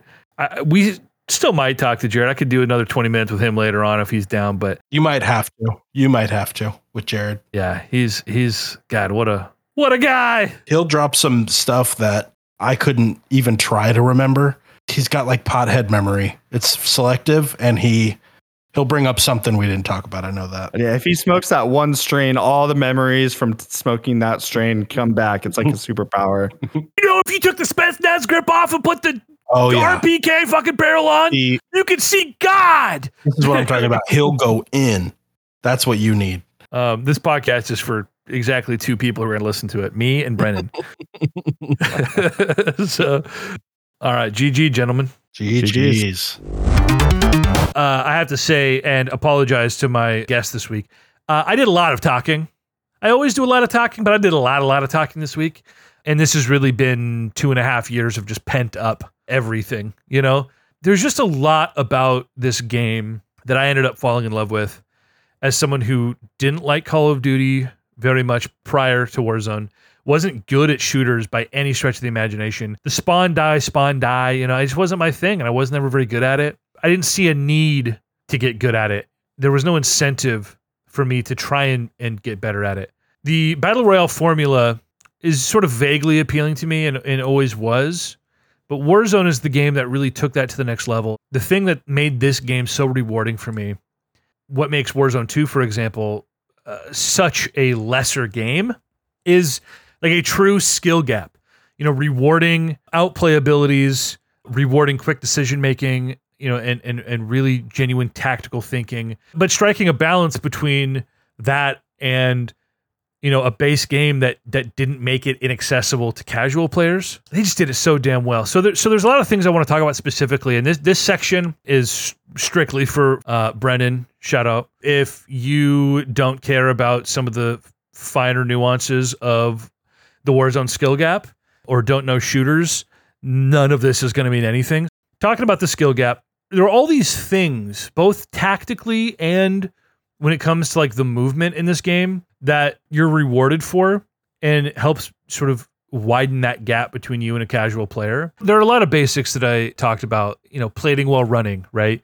Always being on the move, never sitting still for too long, like reloading during your slides, just things like map awareness, like when you have a UAV up, like open that mini map, open the tac map, mark where people are at. Be aware of when there are shots on the mini map, and just learning how to read that when players are above you, when players are below you. Things like when you're in a fight, like always reload before plating, right? Trigger discipline. Things like not giving away your position when you're in no man's land, or when you don't have adequate cover, or when you guys are rotating and you're in a position to be held by a team in a building further into zone. Like, don't shoot unless you know you have a kill or you have the advantage, right? If you have the high ground. Tactics like, I would say this is sort of basics plus, right? Like learning to shoulder doors when you're plating. Learning about like peeker's advantage, being the first to challenge, because just the way the server latency works, like challenging your corners aggressively instead of, how many times we see somebody hard scoping, crouch walking around a corner, and they see the tip of that gun and they're ready to shoot you, and you come out slow as hell, you're dead before you can even get a shot off. Just knowing when to b-hop versus when to drop shot, right? Just knowing how to make those decisions instantaneously. I think the biggest thing for me was learning how to take advantage of the slide mechanics to, again, break cameras, break aim assists, but just knowing in a gunfight when you're sliding left to get around someone, sliding right to get around someone, and they're left shooting the opposite direction. Now you're behind them and shooting them in the back, essentially. Knowing how to disengage a gunfight where you're going to be outgunned, and disengaging either quickly behind cover and right back into the fight, break their camera, and now you've got peeker's advantage. It's knowing, when am I being outgunned? If I just sit here hard scope and shoot this guy now, am I going to die, or do I have a chance to beat them? Things like using doors to break cameras and break lines of sight. Even things like when you are in a fight where you can't slide and you can't drop shot, like just someone comes around a corner on you, they're right in your face, like a simple B-hop to the right, just one jump to reposition, and you have the advantage now, and you're going to beat them. So just reading those moments, reading what your opponent does, and knowing how to engage that. Understanding the map flow, right?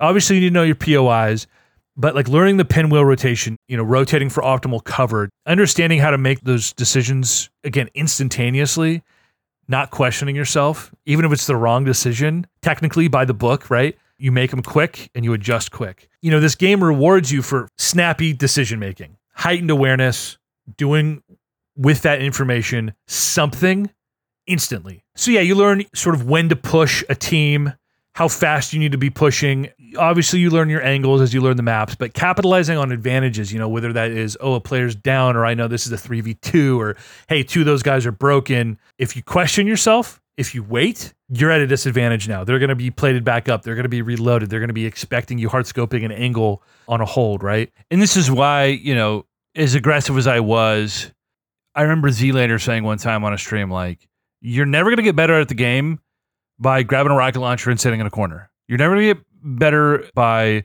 stacking with three of your teammates and waiting for people to come to you. You're going to get better at the game by seeking out engagements, by being aggressive, challenging people, and getting in gunfights.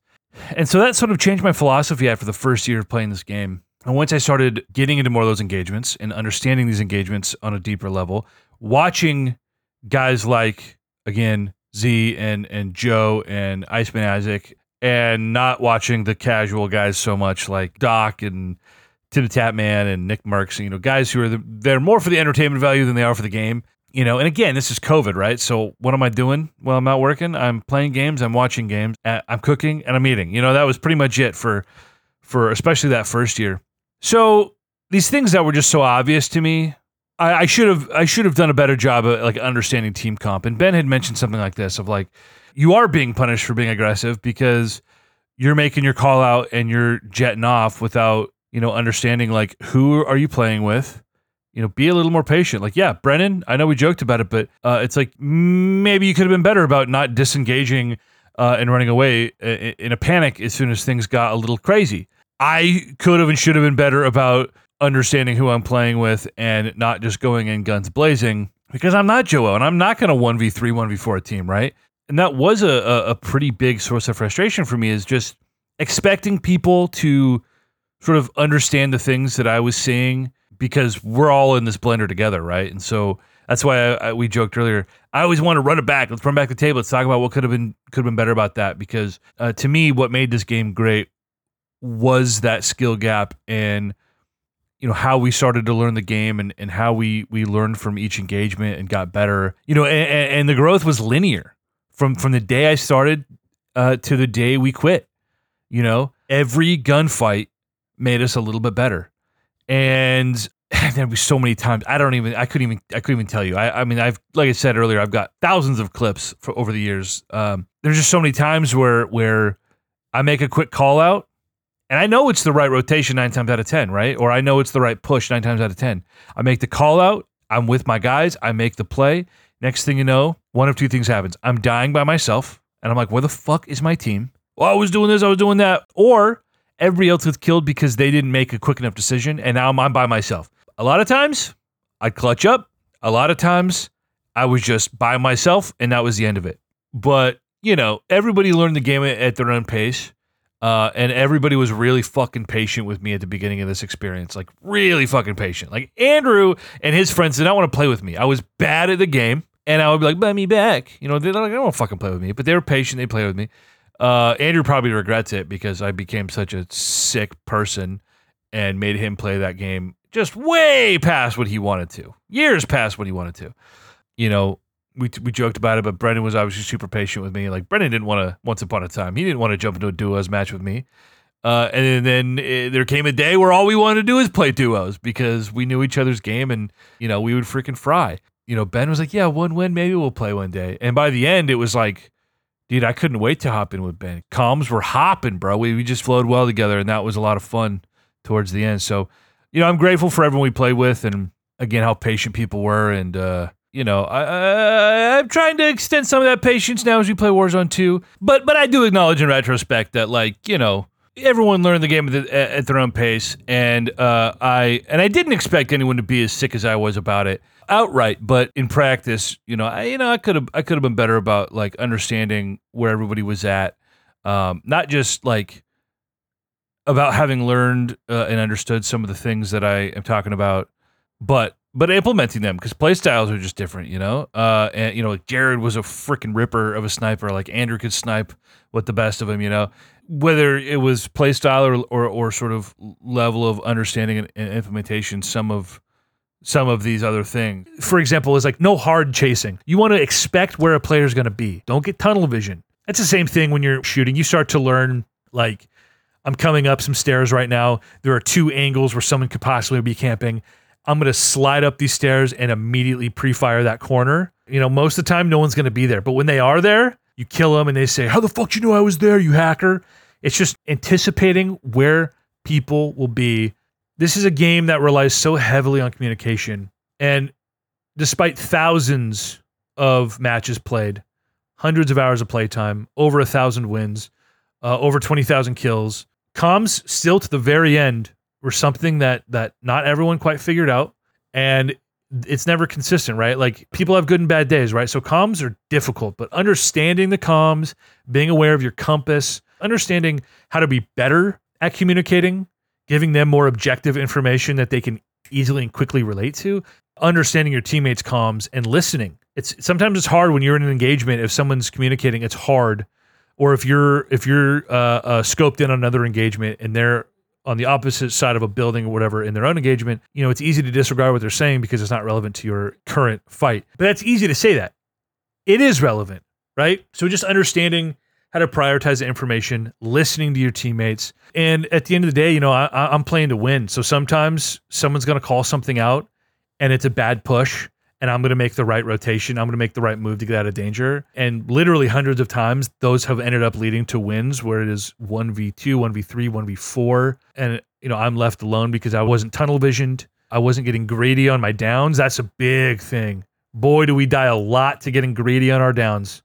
Whether those are long distance downs and you make a bad push out of cover, you make a bad push out of a power position, or in a gunfight, you get greedy and go for a thirst, you run out of ammo, you're not pre-firing a corner like you should or a stairwell, and you go for the finish and you end up getting gunned and you die. Like if you're fighting a team of 3, you get that guy down, even if he has a self-revive, you have time.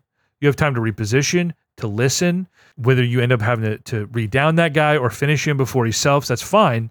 Never get greedy. Take that split second of time, understand what's happening around you, because there are times where you'll 1v3 somebody because they're gunning in without information and you're being patient. Know your jump spots. That's another big thing. And again, just comes with reps, is knowing the map and you know your jump spots, you know how to enter buildings. Like 9 times out of 10, the people you're playing with, they're going to be hard scoping the stairs, they're going to be hard scoping the entrance. Dude, I don't know how many clips I have where I hit a jump spot, or I balloon in through a window they're not expecting, or jump off a roof and catch a ledge you shouldn't be able to get to, and you get in and you kill them, and their death comm is like, what the fuck is this? How did they get here? How did he get in? Where did he come from? And that is so satisfying, right? And that's just knowledge. All these elements create this skill gap, and the more you understand them and you can utilize the movement to your advantage and understanding player tendencies. Something we didn't talk about in the episode with everybody else, a game mode called Iron Trials, where they increase your base health. It takes a lot more bullets to kill people. But on the other hand, they put much better ground loot in.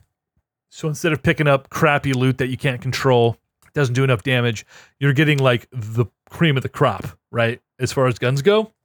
And I loved Iron Trials because, and I did joke about this earlier about how if you take my game sense, awareness, some of my better days tactically, and if I just could have shot straight, I don't know how much better this game I could have been. But I loved Iron Trials because it rewarded people who understood all of these things that I just talked about, from the smallest things all the way to like how do you max out your movement. It rewards all of that because people have more health. It doesn't matter if someone gets the first, second, third, fifth shots on me. I am probably going to outplay that person with my movement. It doesn't matter what guns we have. They're not going to beat me because they're doing X% more damage per bullet, right? I am going to be able to look at this engagement, look at you, and I'm going to outplay you with my movement.